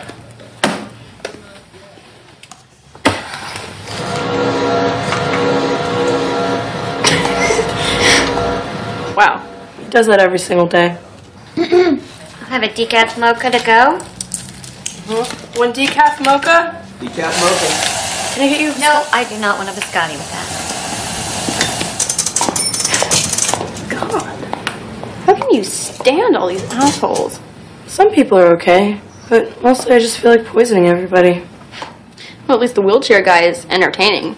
He doesn't even need that wheelchair. He's just totally lazy. That rules. No, it really doesn't. You'll see. I get totally sick of all the creeps and losers and weirdos. But those are our people. Yeah, well. So when are you gonna get a job? I'm working on it. Got a few leads. You know, don't worry about it. I'll get a job next week. With only the plan of moving in together after high school, two unusually devious friends seek direction in life. As a mere gag, they respond to a man's newspaper ad for a date, only to find it will greatly complicate their lives. This is 2001's Ghost World. Let's see, directed by Terry Zwigoff, who was prominent mainly from that time, from that era. You know, in the 90s too. He did a movie called Art School Confidential. He did the remake of Bad Santa. which is probably his biggest movie. Financially speaking. Yeah. And this movie. Oh wait. Maybe the is written by him too. Terry Zergoff wrote the screenplay as well as Daniel Klaus, who wrote the original comic book or graphic novel that this is based on.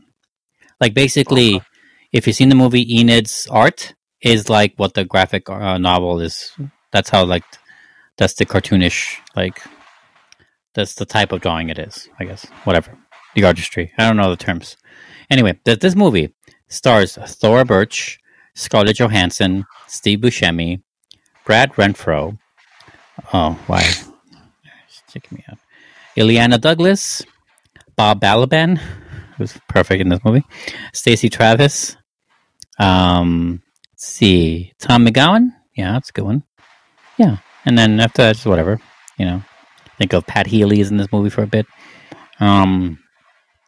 So yeah, this is a dramedy. Really, it's a dramedy. It's both. It's a classic, equal parts comedy to drama. So I will go first by saying that this is a very personal film for me. This movie is one of those movies that you catch at the right time, right? At the right sunlight, at the right time of day, right? At the right time of life, and it hits you way more than anyone else feels like. Right? We all get those. This is one of those for me. And in 2001, I was 17, I believe. Yes, because it's an odd number year, and I was born in an even number year, so my age has to be odd. Yeah, so I was 17, and I knew that going into this movie, I went into it like many other people who have seen this movie, that Thora Birch and probably Steve Buscemi were the bigger stars. Scarlett Johansson, I'm not saying she was like a nothing, but she was definitely like third place back then. Yeah. You know what I'm saying? Thora Birch had done American Pie, I believe was nominated for, not American Pie, American Beauty. Apologize for that. In American Beauty, she made a big splash in that movie for being like a 15, 16-year-old showing her boobs. That was a big controversy in that movie. But her acting was also solid, and it was Kevin Spacey, and it won all the awards that year. I believe it was 99, right? I think so. Anyway, Sam Mendes broke his right. That's where he broke out as a film director in Hollywood, or his big movie. Anyway, yeah. And so Thora Birch was huge back then. Earlier, yeah. And low-key, high-key, I had a kind of a crush on her a little bit. No lie, I had a crush on both. Let's just be honest here. But a lot on Thora Birch, and this movie, just man, that was such a perfect movie. I still think it's such a perfect movie for her. It is her quintessential movie. And what it does for me, and here's the thing. Oh, the other thing is that both in the movie, like they're playing their age, which is rare, I guess, for Hollywood. But they actually are playing their age.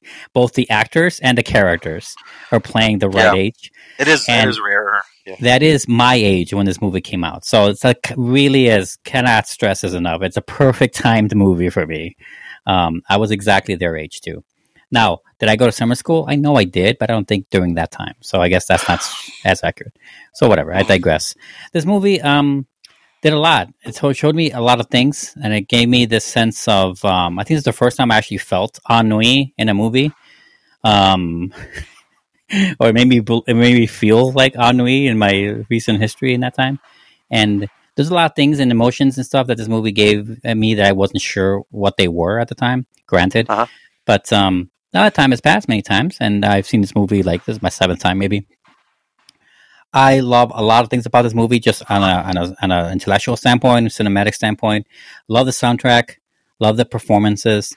I both find characters that I used to love less desirable. I mean, not desirable like that. I mean, like less favorable. Like their shitty behavior is shittier, but also their highs are much higher for me too. So like, it's it's kind of even grown even better in my estimation, I think, as the years have worn on. Probably in part due to my anchor emotional 16-year-old self when I first saw it, because I was also like a fledgling cinephile. I wanted to be one. And I was watching already a shit ton of movies by then.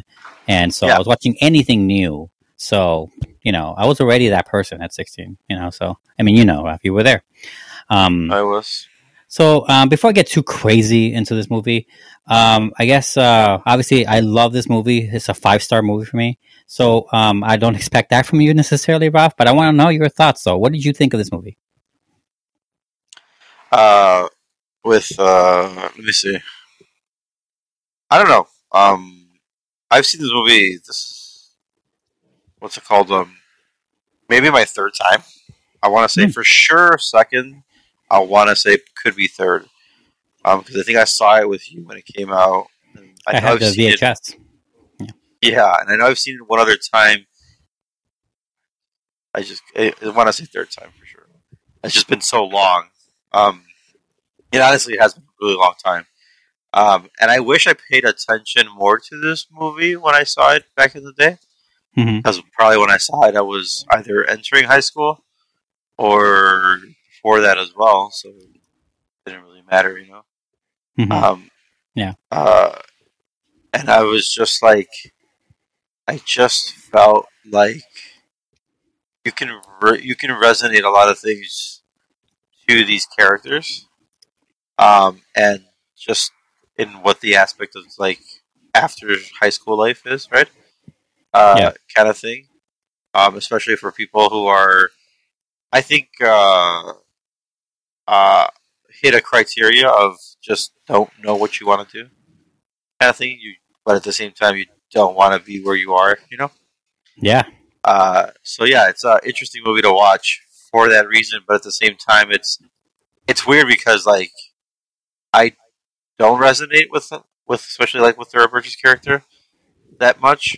But at the same time, I feel like I do a lot. You know, like it's weird. Like it's just I guess her likes her because one part of the movie she considers she says the weirdos, right? We're the weirdos, right? Yeah. And I wouldn't know if I'd be in that. I guess I'd be less on the spectrum of the weirdos, but I'm not like fully immersed in it. I suppose. Good. And it's really weird because like that's where I can like partake in some of the stuff. So like it is kind of a movie where it is hard to watch some of the aspects from what I remember too. I do remember liking it before. I just remember now I'm like it's a little hard to watch. Okay, that makes sense. And and other stuff I guess just different perspectives now through the 33-year-old looking glass, of my brain.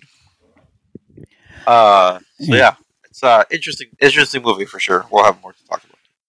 Yeah, right. And like I said, it just speaks to me. I can really defend this movie to death. So I would say in that spectrum, I would say I was definitely way more in it back then. A lot of people would say still, but I make my own way now. I just care less, really. That's really the way it works now. But back then, yeah, I was definitely like, I remember there's a scene where they graduate, it's towards the opening. They finish graduating, right? Their ceremony, and they're in is it prom? Whatever that is, right? And, or graduation night with the school. And they're mocking everything, of course, as they usually do. And at one point, Enid, takes a second and notices this one guy, I forgot his name in the movie. Clearly one of the losers, right? One of the freaks, whatever you want to call it. And he looks kind of dorky, honestly. And he's kind of overweight. And he's eating food. He's eating cake. No one's talking to him. And Enid's like, it's going to be so sad. We're really not going to see this guy again. Forgot his name. And she's like, yeah, I know, whatever. It's so cool, right? And then he's like, no, seriously, think about that. And I was like, that's something that I both have had, and then I'm more like Scarlett Johansson in that scene. I'll be like, nah, that's fine. That's great that we never get to be here again, And it's like it is the transition from one chapter of your life to another it's weird, and obviously everything that these girls go through are what any of the characters really. None of it has ever gone through me. I do not live in a small town in the middle of nowhere. I don't know that feeling. I know that. I have that feeling, but it doesn't feel the same because I live in a big ass city. Yeah, that's the only confusing part of this movie. But I felt like I know they lived in a small town, but it didn't feel small enough to where, you know what I'm saying? It felt like it was. Well, it's very purposeful that they don't mention the name of it. No, I know that. know it's Yeah. purposeful. Yeah. It just felt like it was a big enough town to still have a big enough ecosystem to kind of like not bump into the same people. Well, that's the thing is that if this movie was set on a big city, even if it was a nameless city, they would still be saying that, and that's the point, right? They want to get out of there. No, I suppose you're right. Right. I think that's what. I mean, yeah, you're right though. You're right. It does look big enough. It has all the. I mean, the regular staples of a lot of things where people don't even have to. The fact that it's not that small of a town where, like, you run into always someone you know, but they run into plenty of people they don't know. The whole thing is predicated on this classified ad, right, about this guy, that also lives in the same town, city, whatever it is, right? Steve Buscemi's character, and none of these people know each other, right? It's yeah. It definitely has it's almost like a suburb, maybe, of a bigger thing. Who knows? Yeah.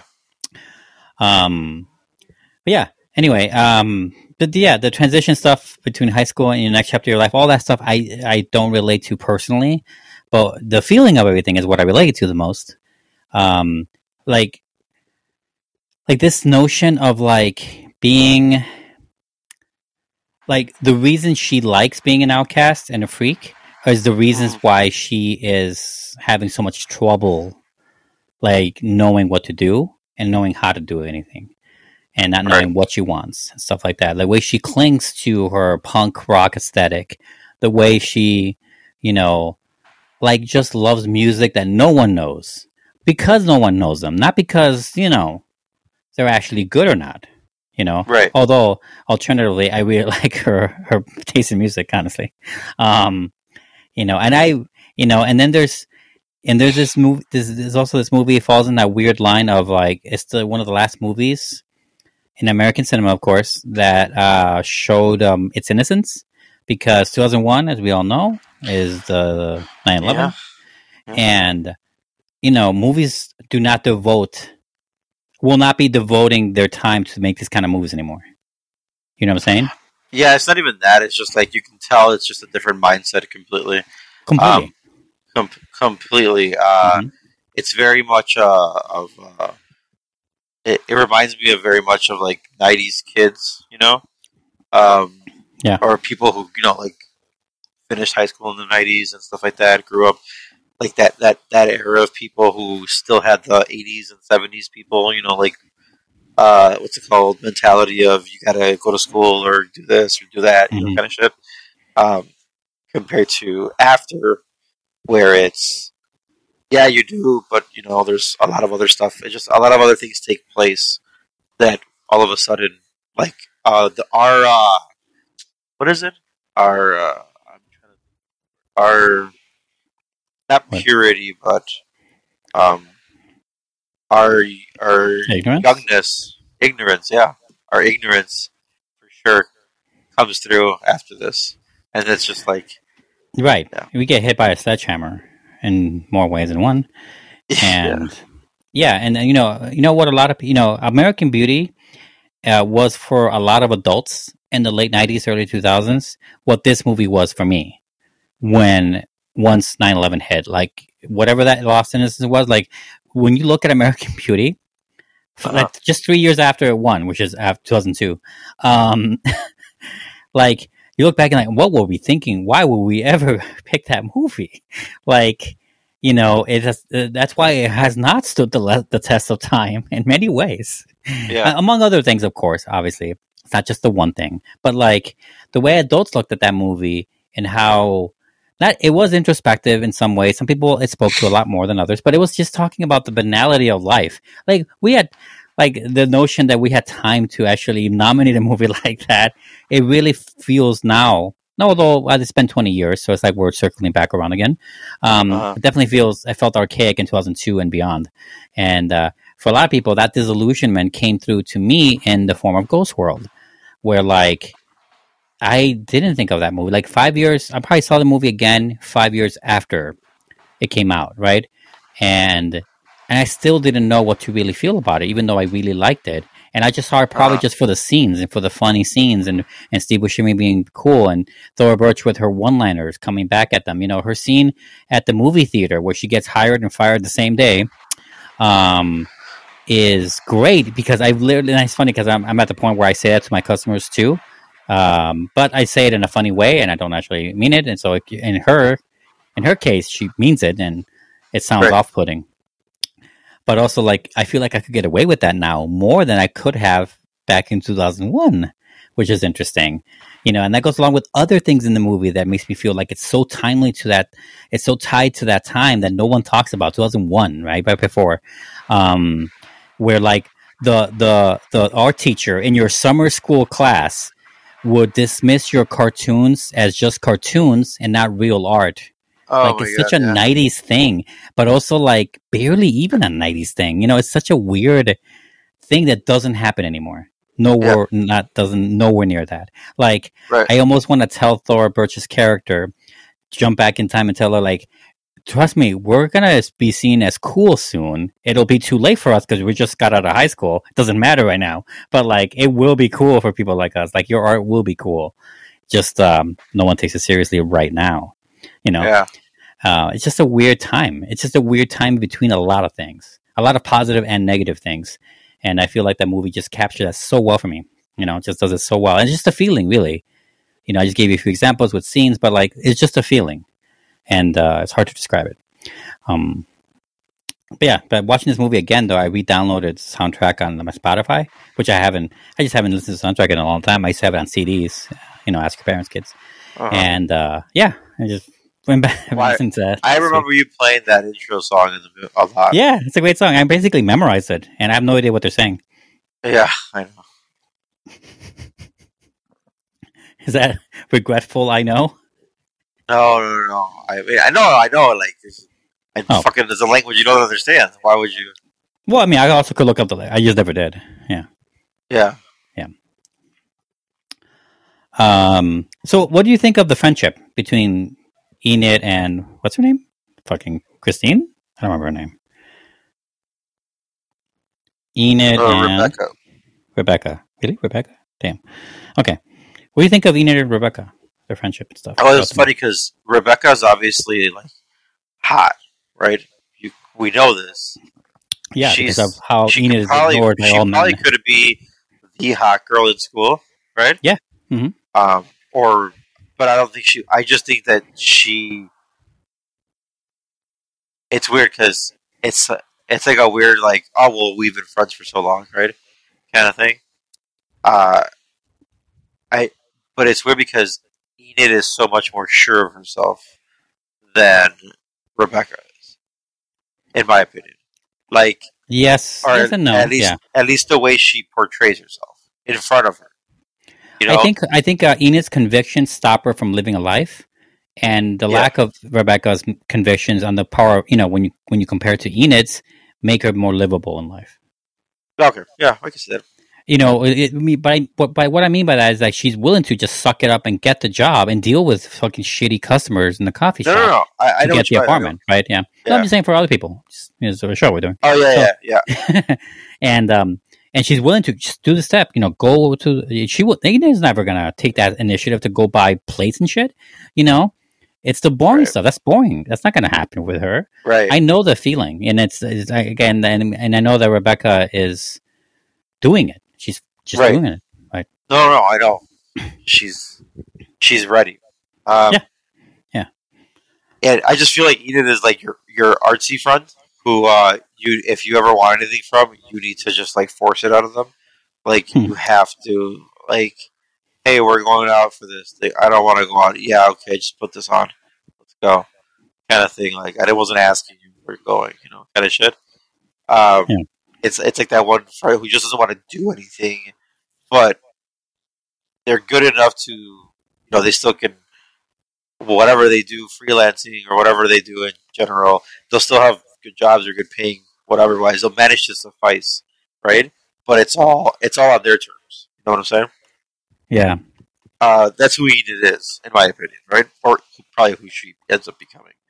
But I just feel like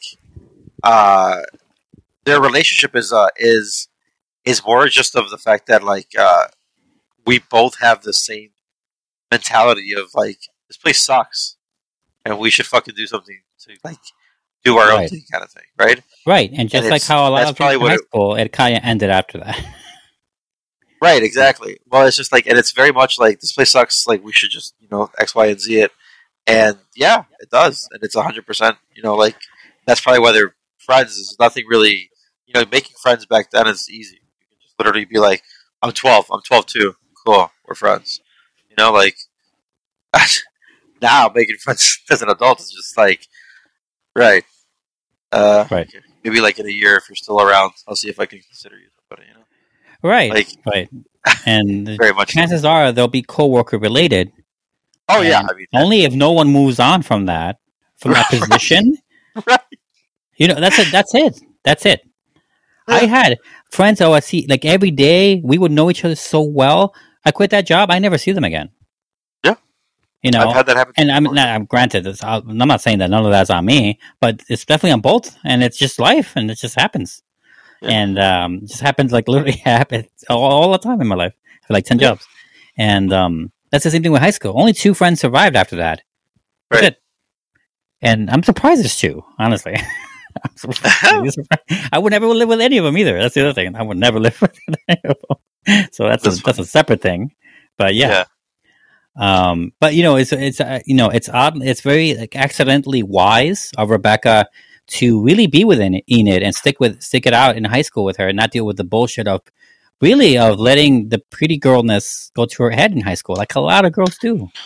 Yeah, but at the same time, you could tell she wants it sometimes. Yes, she does because of the way she treats the advances as the movie progresses.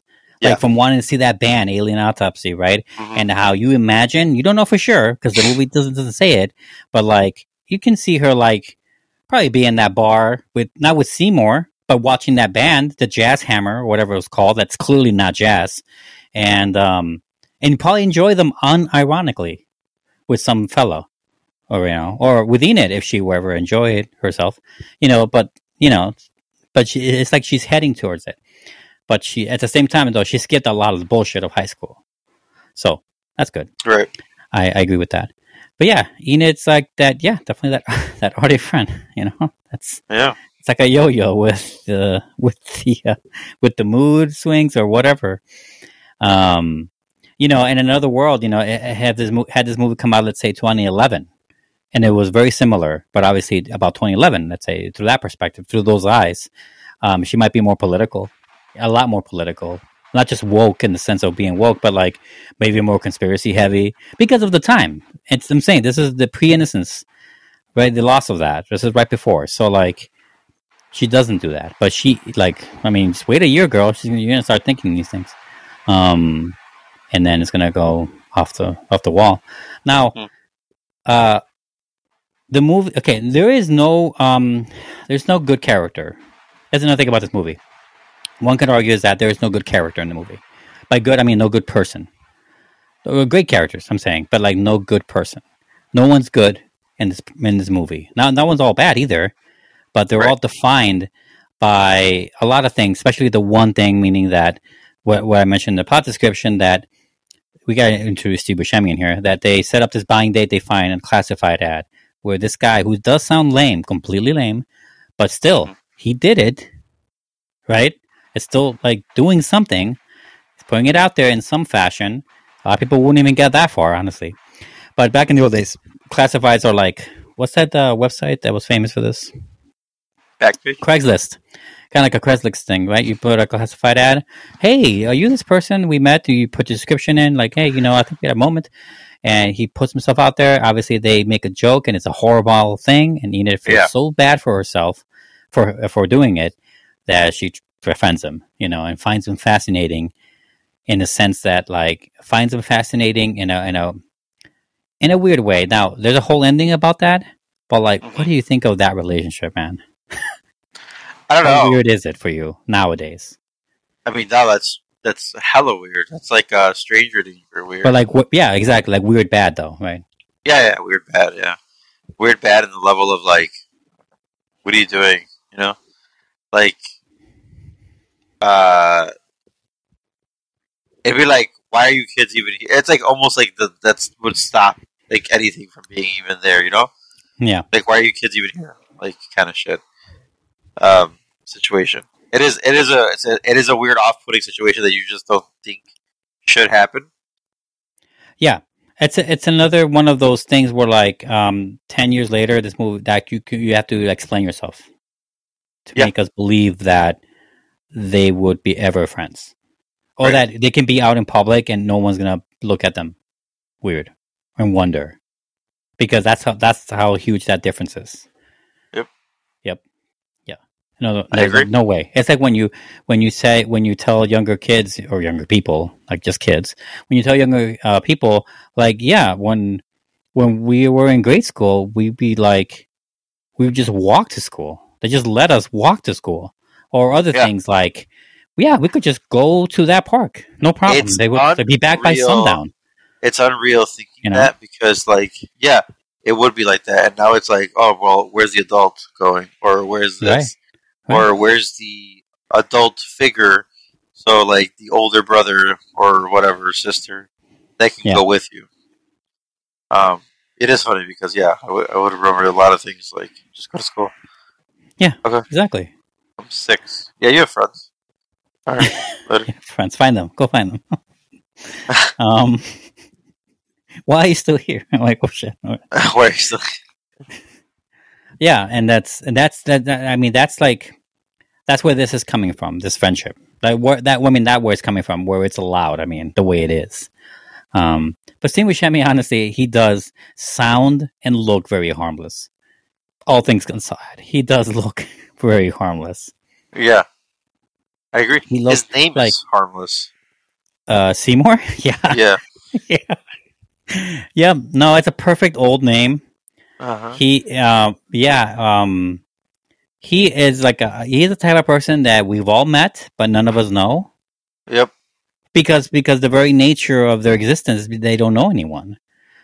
They know 3 people, and that's it. If you're not one of those 3 people, you don't know any of them like that, And I'm not saying that this is exactly what that is, but that's what the movie's kind of trying to say, and it's kind of true also. It's just not 100% true, and and I mean, he could not have the most boring, most adultingly lonely hobby than what he has. The record, jazz, whatever he's into. Music collector, the 78s. Which I don't even know what the fuck it is, really. I don't know. The size of the record. Okay, is it 78 inches? Is that what's supposed? No, right? That's impossible. So. I think it's the size of. I want to say it's the size of the record. I could be wrong though, because I barely know vinyls. But yeah, right. Or I don't know if it's like 78 inch diameter of the fucking. I don't know. Who knows? Right? Anyway, sure. And but she befriends him because she's just and I see how she appeals to him, and I wasn't sure the first few times I saw this movie, why would she actually do it?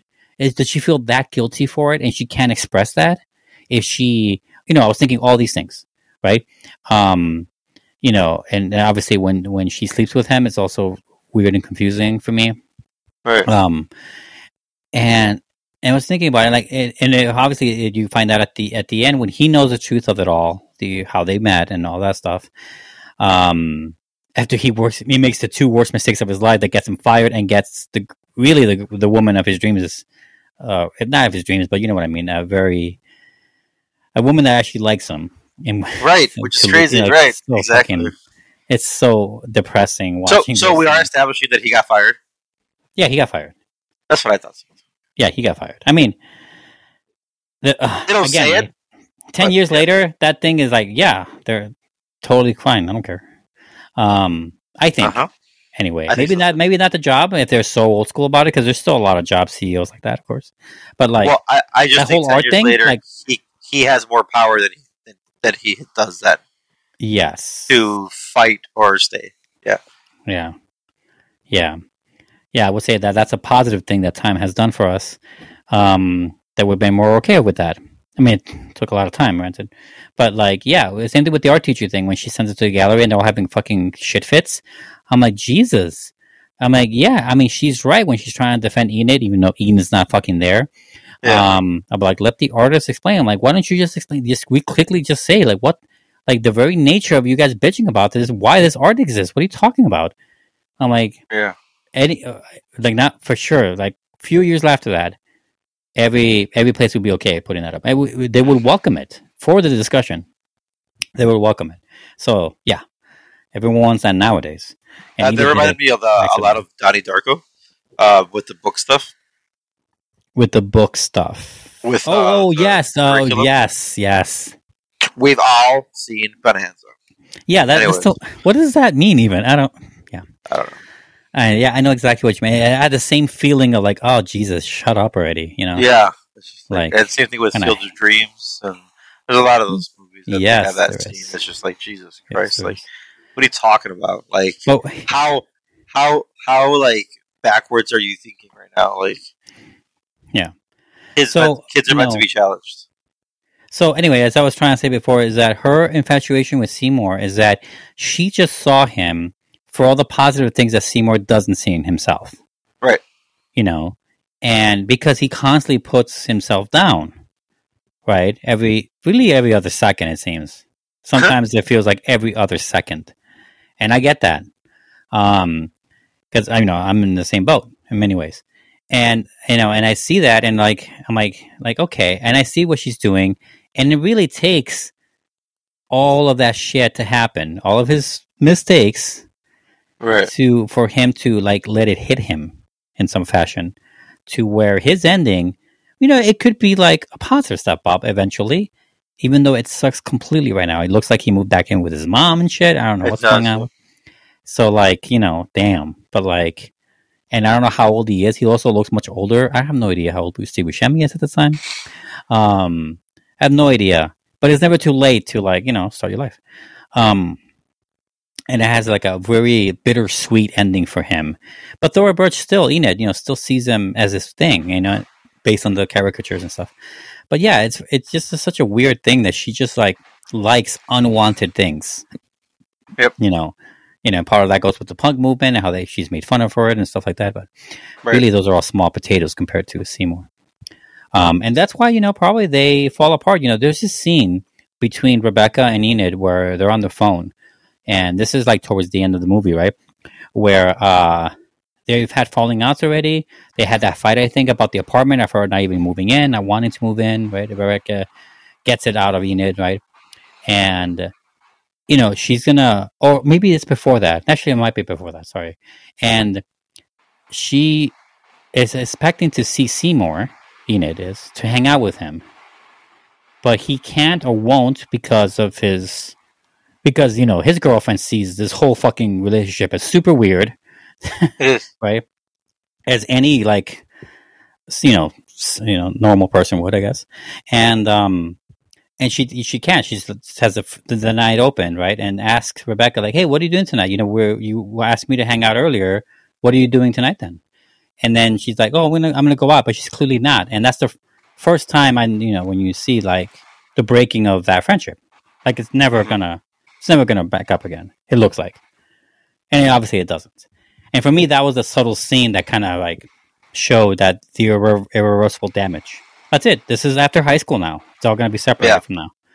And it reminds me of in that same year this movie came out, Y Tu Mamá También, where they have a similar thing in the ending. In the very ending of that movie, in 2001, Alfonso Cuarón, Y Tu Mamá También, it's a road trip movie. Two best friends go out with another third person. Similar to this movie in the sense that Seymour is that third person that that makes everything fucked up. Breaks that friendship and is very subtle and kind of heartbreaking singing of a friendship dying. For me, this is that scene. This phone call. I agree. Yeah. And I feel like I've had that kind of thing happen too, honestly. Although it's mainly through text, which is probably even sadder. But yeah, it happens. Yeah. Probably even sadder, right? You don't even get to hear the voice. Maybe, I guess. I don't know, but it's definitely more impersonal. It's just of the times. Yeah, but it's less personable, right? So it is. I would say that's what makes it sadder. Personally. Yeah, I hear you. I do. Yeah. But yeah, man, it's Seymour is a very strange character, very strange cat. I definitely understand him more as I get older, because all right then, I can see how you got there. And Enid's, what do you think of the whole bus thing, her ending, how it ended for her? What does that mean to you? I think it's somebody who finally realized that she doesn't fit a mold of anybody that she wants, and she just wants to do her thing. And her thing was always, she said it, right? She said to Seymour, I've always wanted to just disappear. Yeah. and it is very much like I'm just going to go do my thing. Yeah, and Thora Birch does a good job there because she's acting really well the whole movie. You know, she's perfect for cast for this movie, really. And in that scene, that's when I first get the sense of like her really like letting it out, really like saying something without any barriers, without any thinking on it, without any filtering any of it out, without any preemptively bullshitting it, without any walls or anything. He just says that to Seymour. I don't think Seymour knows how. I mean, even he doesn't get how big it is that she's saying this. You know, and she doesn't even know how big it is because it's like once it's out, it's now like the thing. You know, it's like she wants to get out. That's what she wants to do. And this bus obviously is both metaphorical and real, and it serves both ways. The fact that everyone in town seemingly, at least, let's face it though, these two are not like up to date on the town's news. Let's face it. They don't know. They probably couldn't point to the mayor or whatever it is, right? Things like that. But like, you know, all their lives, they've always seen this guy, this old man sitting at this bus stop, and this bus hasn't run in years. And they know this. Everyone knows this seemingly, but these two are the ones that talk about it the most. And she loves how, she thinks she loves anyway, how that's a staple in her life. She can always rely on this when she can't rely on anyone else. But really, she drives everyone else away. But she can't rely on anyone else to stay as she's driving them away. That this guy suddenly leaves. And then that opens at her because of that conversation with Seymour, which she admits too much. Not too much, but admits a lot more than she knows. And it's great. It's a great scene. You're right. And she just wants to get out. The mold thing is perfect. That's exactly what I thought too. I'm with you on that one, Ralph. Yeah, it was a good ending for her. Also very kind of melancholy, kind of bittersweet a little bit, because you don't know what's going to happen. And that's the point. And that's obviously the point. But like, I also see like all those opportunities she let go along the way. You know, I'm not talking about a life with Seymour, which obviously, I mean, that would have been a trip of weirdness. A relationship with Seymour and his apartment. God knows what that would look like, right? I have no idea. And then you think of like living with Rebecca, you know, like actually getting the job that her father's ex-wife turned, not ex-wife, ex-girlfriend turned her girlfriend again, you know, was offering her with a good pay and an office job, right? Like you think of that lost thing, and then you think of the school, the art school scholarship thing that she was getting from, like all these opportunities that people would kill for, other people would in different circumstances, and she just throws them away. Yep. You know, and having burned those bridges down, there's nothing left but to leave, and which obviously is a better ending for her ultimately. And again, it's a harder ending for people to swallow just a few years after, if it was made after. That's a weird way to end it. It is a weird, yeah. No, but at the same time, it is very much like she kind of like, it's almost like betting on yourself. And at the same time, it's also just like, she's like, there's really not, I will die worse than like any other, like, the guy, what's his name, who's on the bus, waiting for the bus. Like, I'd have less life than him, you know? Like, that's how she sees it. And it's true. She probably would, you know, lose her all sense of herself. Yeah. Yeah. Yeah, yeah. You know, kudos to her. There's a lot of other little things, like the whole supermarket thing. I've met weirdos like that. I also like how, what's his name, Kevin? The one guy they used for his car? Is that his name, Kevin? It might be a good wrong. Some white name. There's also a whole thing about that because both the girls clearly have a crush on him. And none of them would ever admit it. And he would never believe it either because of their bullshit. And I don't think he even gives himself the time to even have a crush on any of them. Like, it's such a weird, definitely not discovered dynamic. It doesn't get worked on at all in the movie. It just gets mentioned and that's it. Right. And then there's the whole thing with the job market and, you know, after school feelings and all that there's so much more to this movie. But, but I think that's all I want to say on it, give or take, unless you got something else. No. It's, it's definitely, it's almost like a relic. It's funny. But yeah. It is a relic. Not just because we're that old, but just because of how much different it is a year later. Yeah, a year later. It's so crazy. It basically was a generation later. That's how the difference is. And Yeah, and I also really missed Thora Birch in the movie. What happened? I should find out what happened to her. Because Thora Birch didn't really do much after this, and she's done like random TVs and stuff. Yeah, I know what I'm saying, but like, what happened? I don't know. So that's what I want to know. Maybe she was hard to work with, or maybe she had the worst agent on the planet. I have no idea. Yeah, could be. But she's solid, though. She's a solid actress. And also, like, I had accidentally seen a lot of Scarlett Johansson movies as she grew up, right? Because we're the same age. As we've grown up, like, I've seen her in that horse movie before that, and I forgot the other one. And so it's been very interesting watching her career. Now she's like obviously she has been a Hollywood starlet for a while now, but she's like much more action heavy and all this stuff. And I mean, it's very interesting now to then, Anyway, that's it for Ghost World. I don't know where you can check it out. I bought the fucking thing on iTunes, so you can rent it there at least. But check your sources. It's on Prime Video, apparently. Oh, is it really? Okay, perfect. According to Prime Video, it is. Yeah. Excellent. Either that or you can borrow my VHS copy, no problem. And check it out there. That's the 20th anniversary of Ghost World. Now we're going to take not a break because this is the end of the show. So you have been listening to another movie podcast. Do not forget that we are... I'm going to skip that whole part. Do not forget that you can follow me at Armin Filmmaker on Twitter and on Letterboxd if you wish to follow us, or follow me, in my movie watching habits. Ralph, you have something. You probably have a Twitch or something, right? Yeah, you can follow me on Twitter at @GaydonRafael _between and on Twitch at Sutrama. Still playing the same stuff, basically.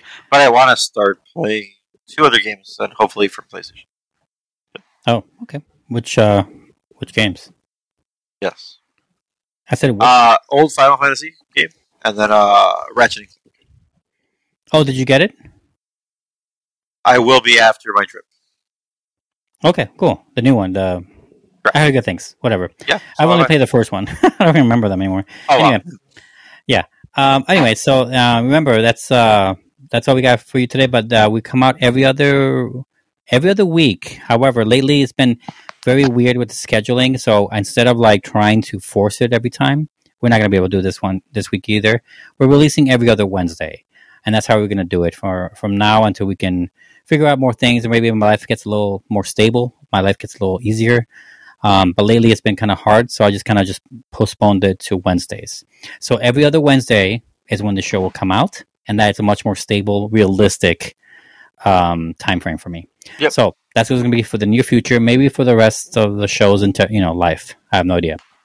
But anyway, Ralph, you are next to pick those movies. So what are movies are we going to be watching next time?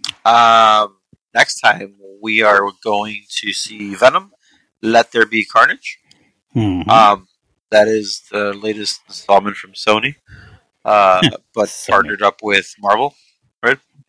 And then, I have no idea. Yeah, they are. I'm pretty sure they are. It's one of those things where... Anyways, there's that one. And then there's my personal movie that I've been waiting for it to come out is the latest 007 installment, No Time to Die. I've been waiting for this one for over a year now. Same here. Yep. So I'm very, very excited for that one. And moving on to our marathon, no longer in the 20s, 30 years ago. And I'm going to say probably still really relevant for me and in culture is Boys in the Hood. We're going to be doing Boys in the Hood. Yes. Came out in 91. Yeah. Cuba Gooding Jr., Ice Cube, John Singleton. Fuck yeah. Lawrence Fishburne. Yeah, Lawrence Fishburne. Yep. Yes, a great pick. I love that pick. Inspired pick. So yeah, check that out, guys. Until then, I am Oscar. I'm Ralph. See you later. Bye. Bye. Bye. Bye. Bye. Bye. Bye. Bye. What the hell was that?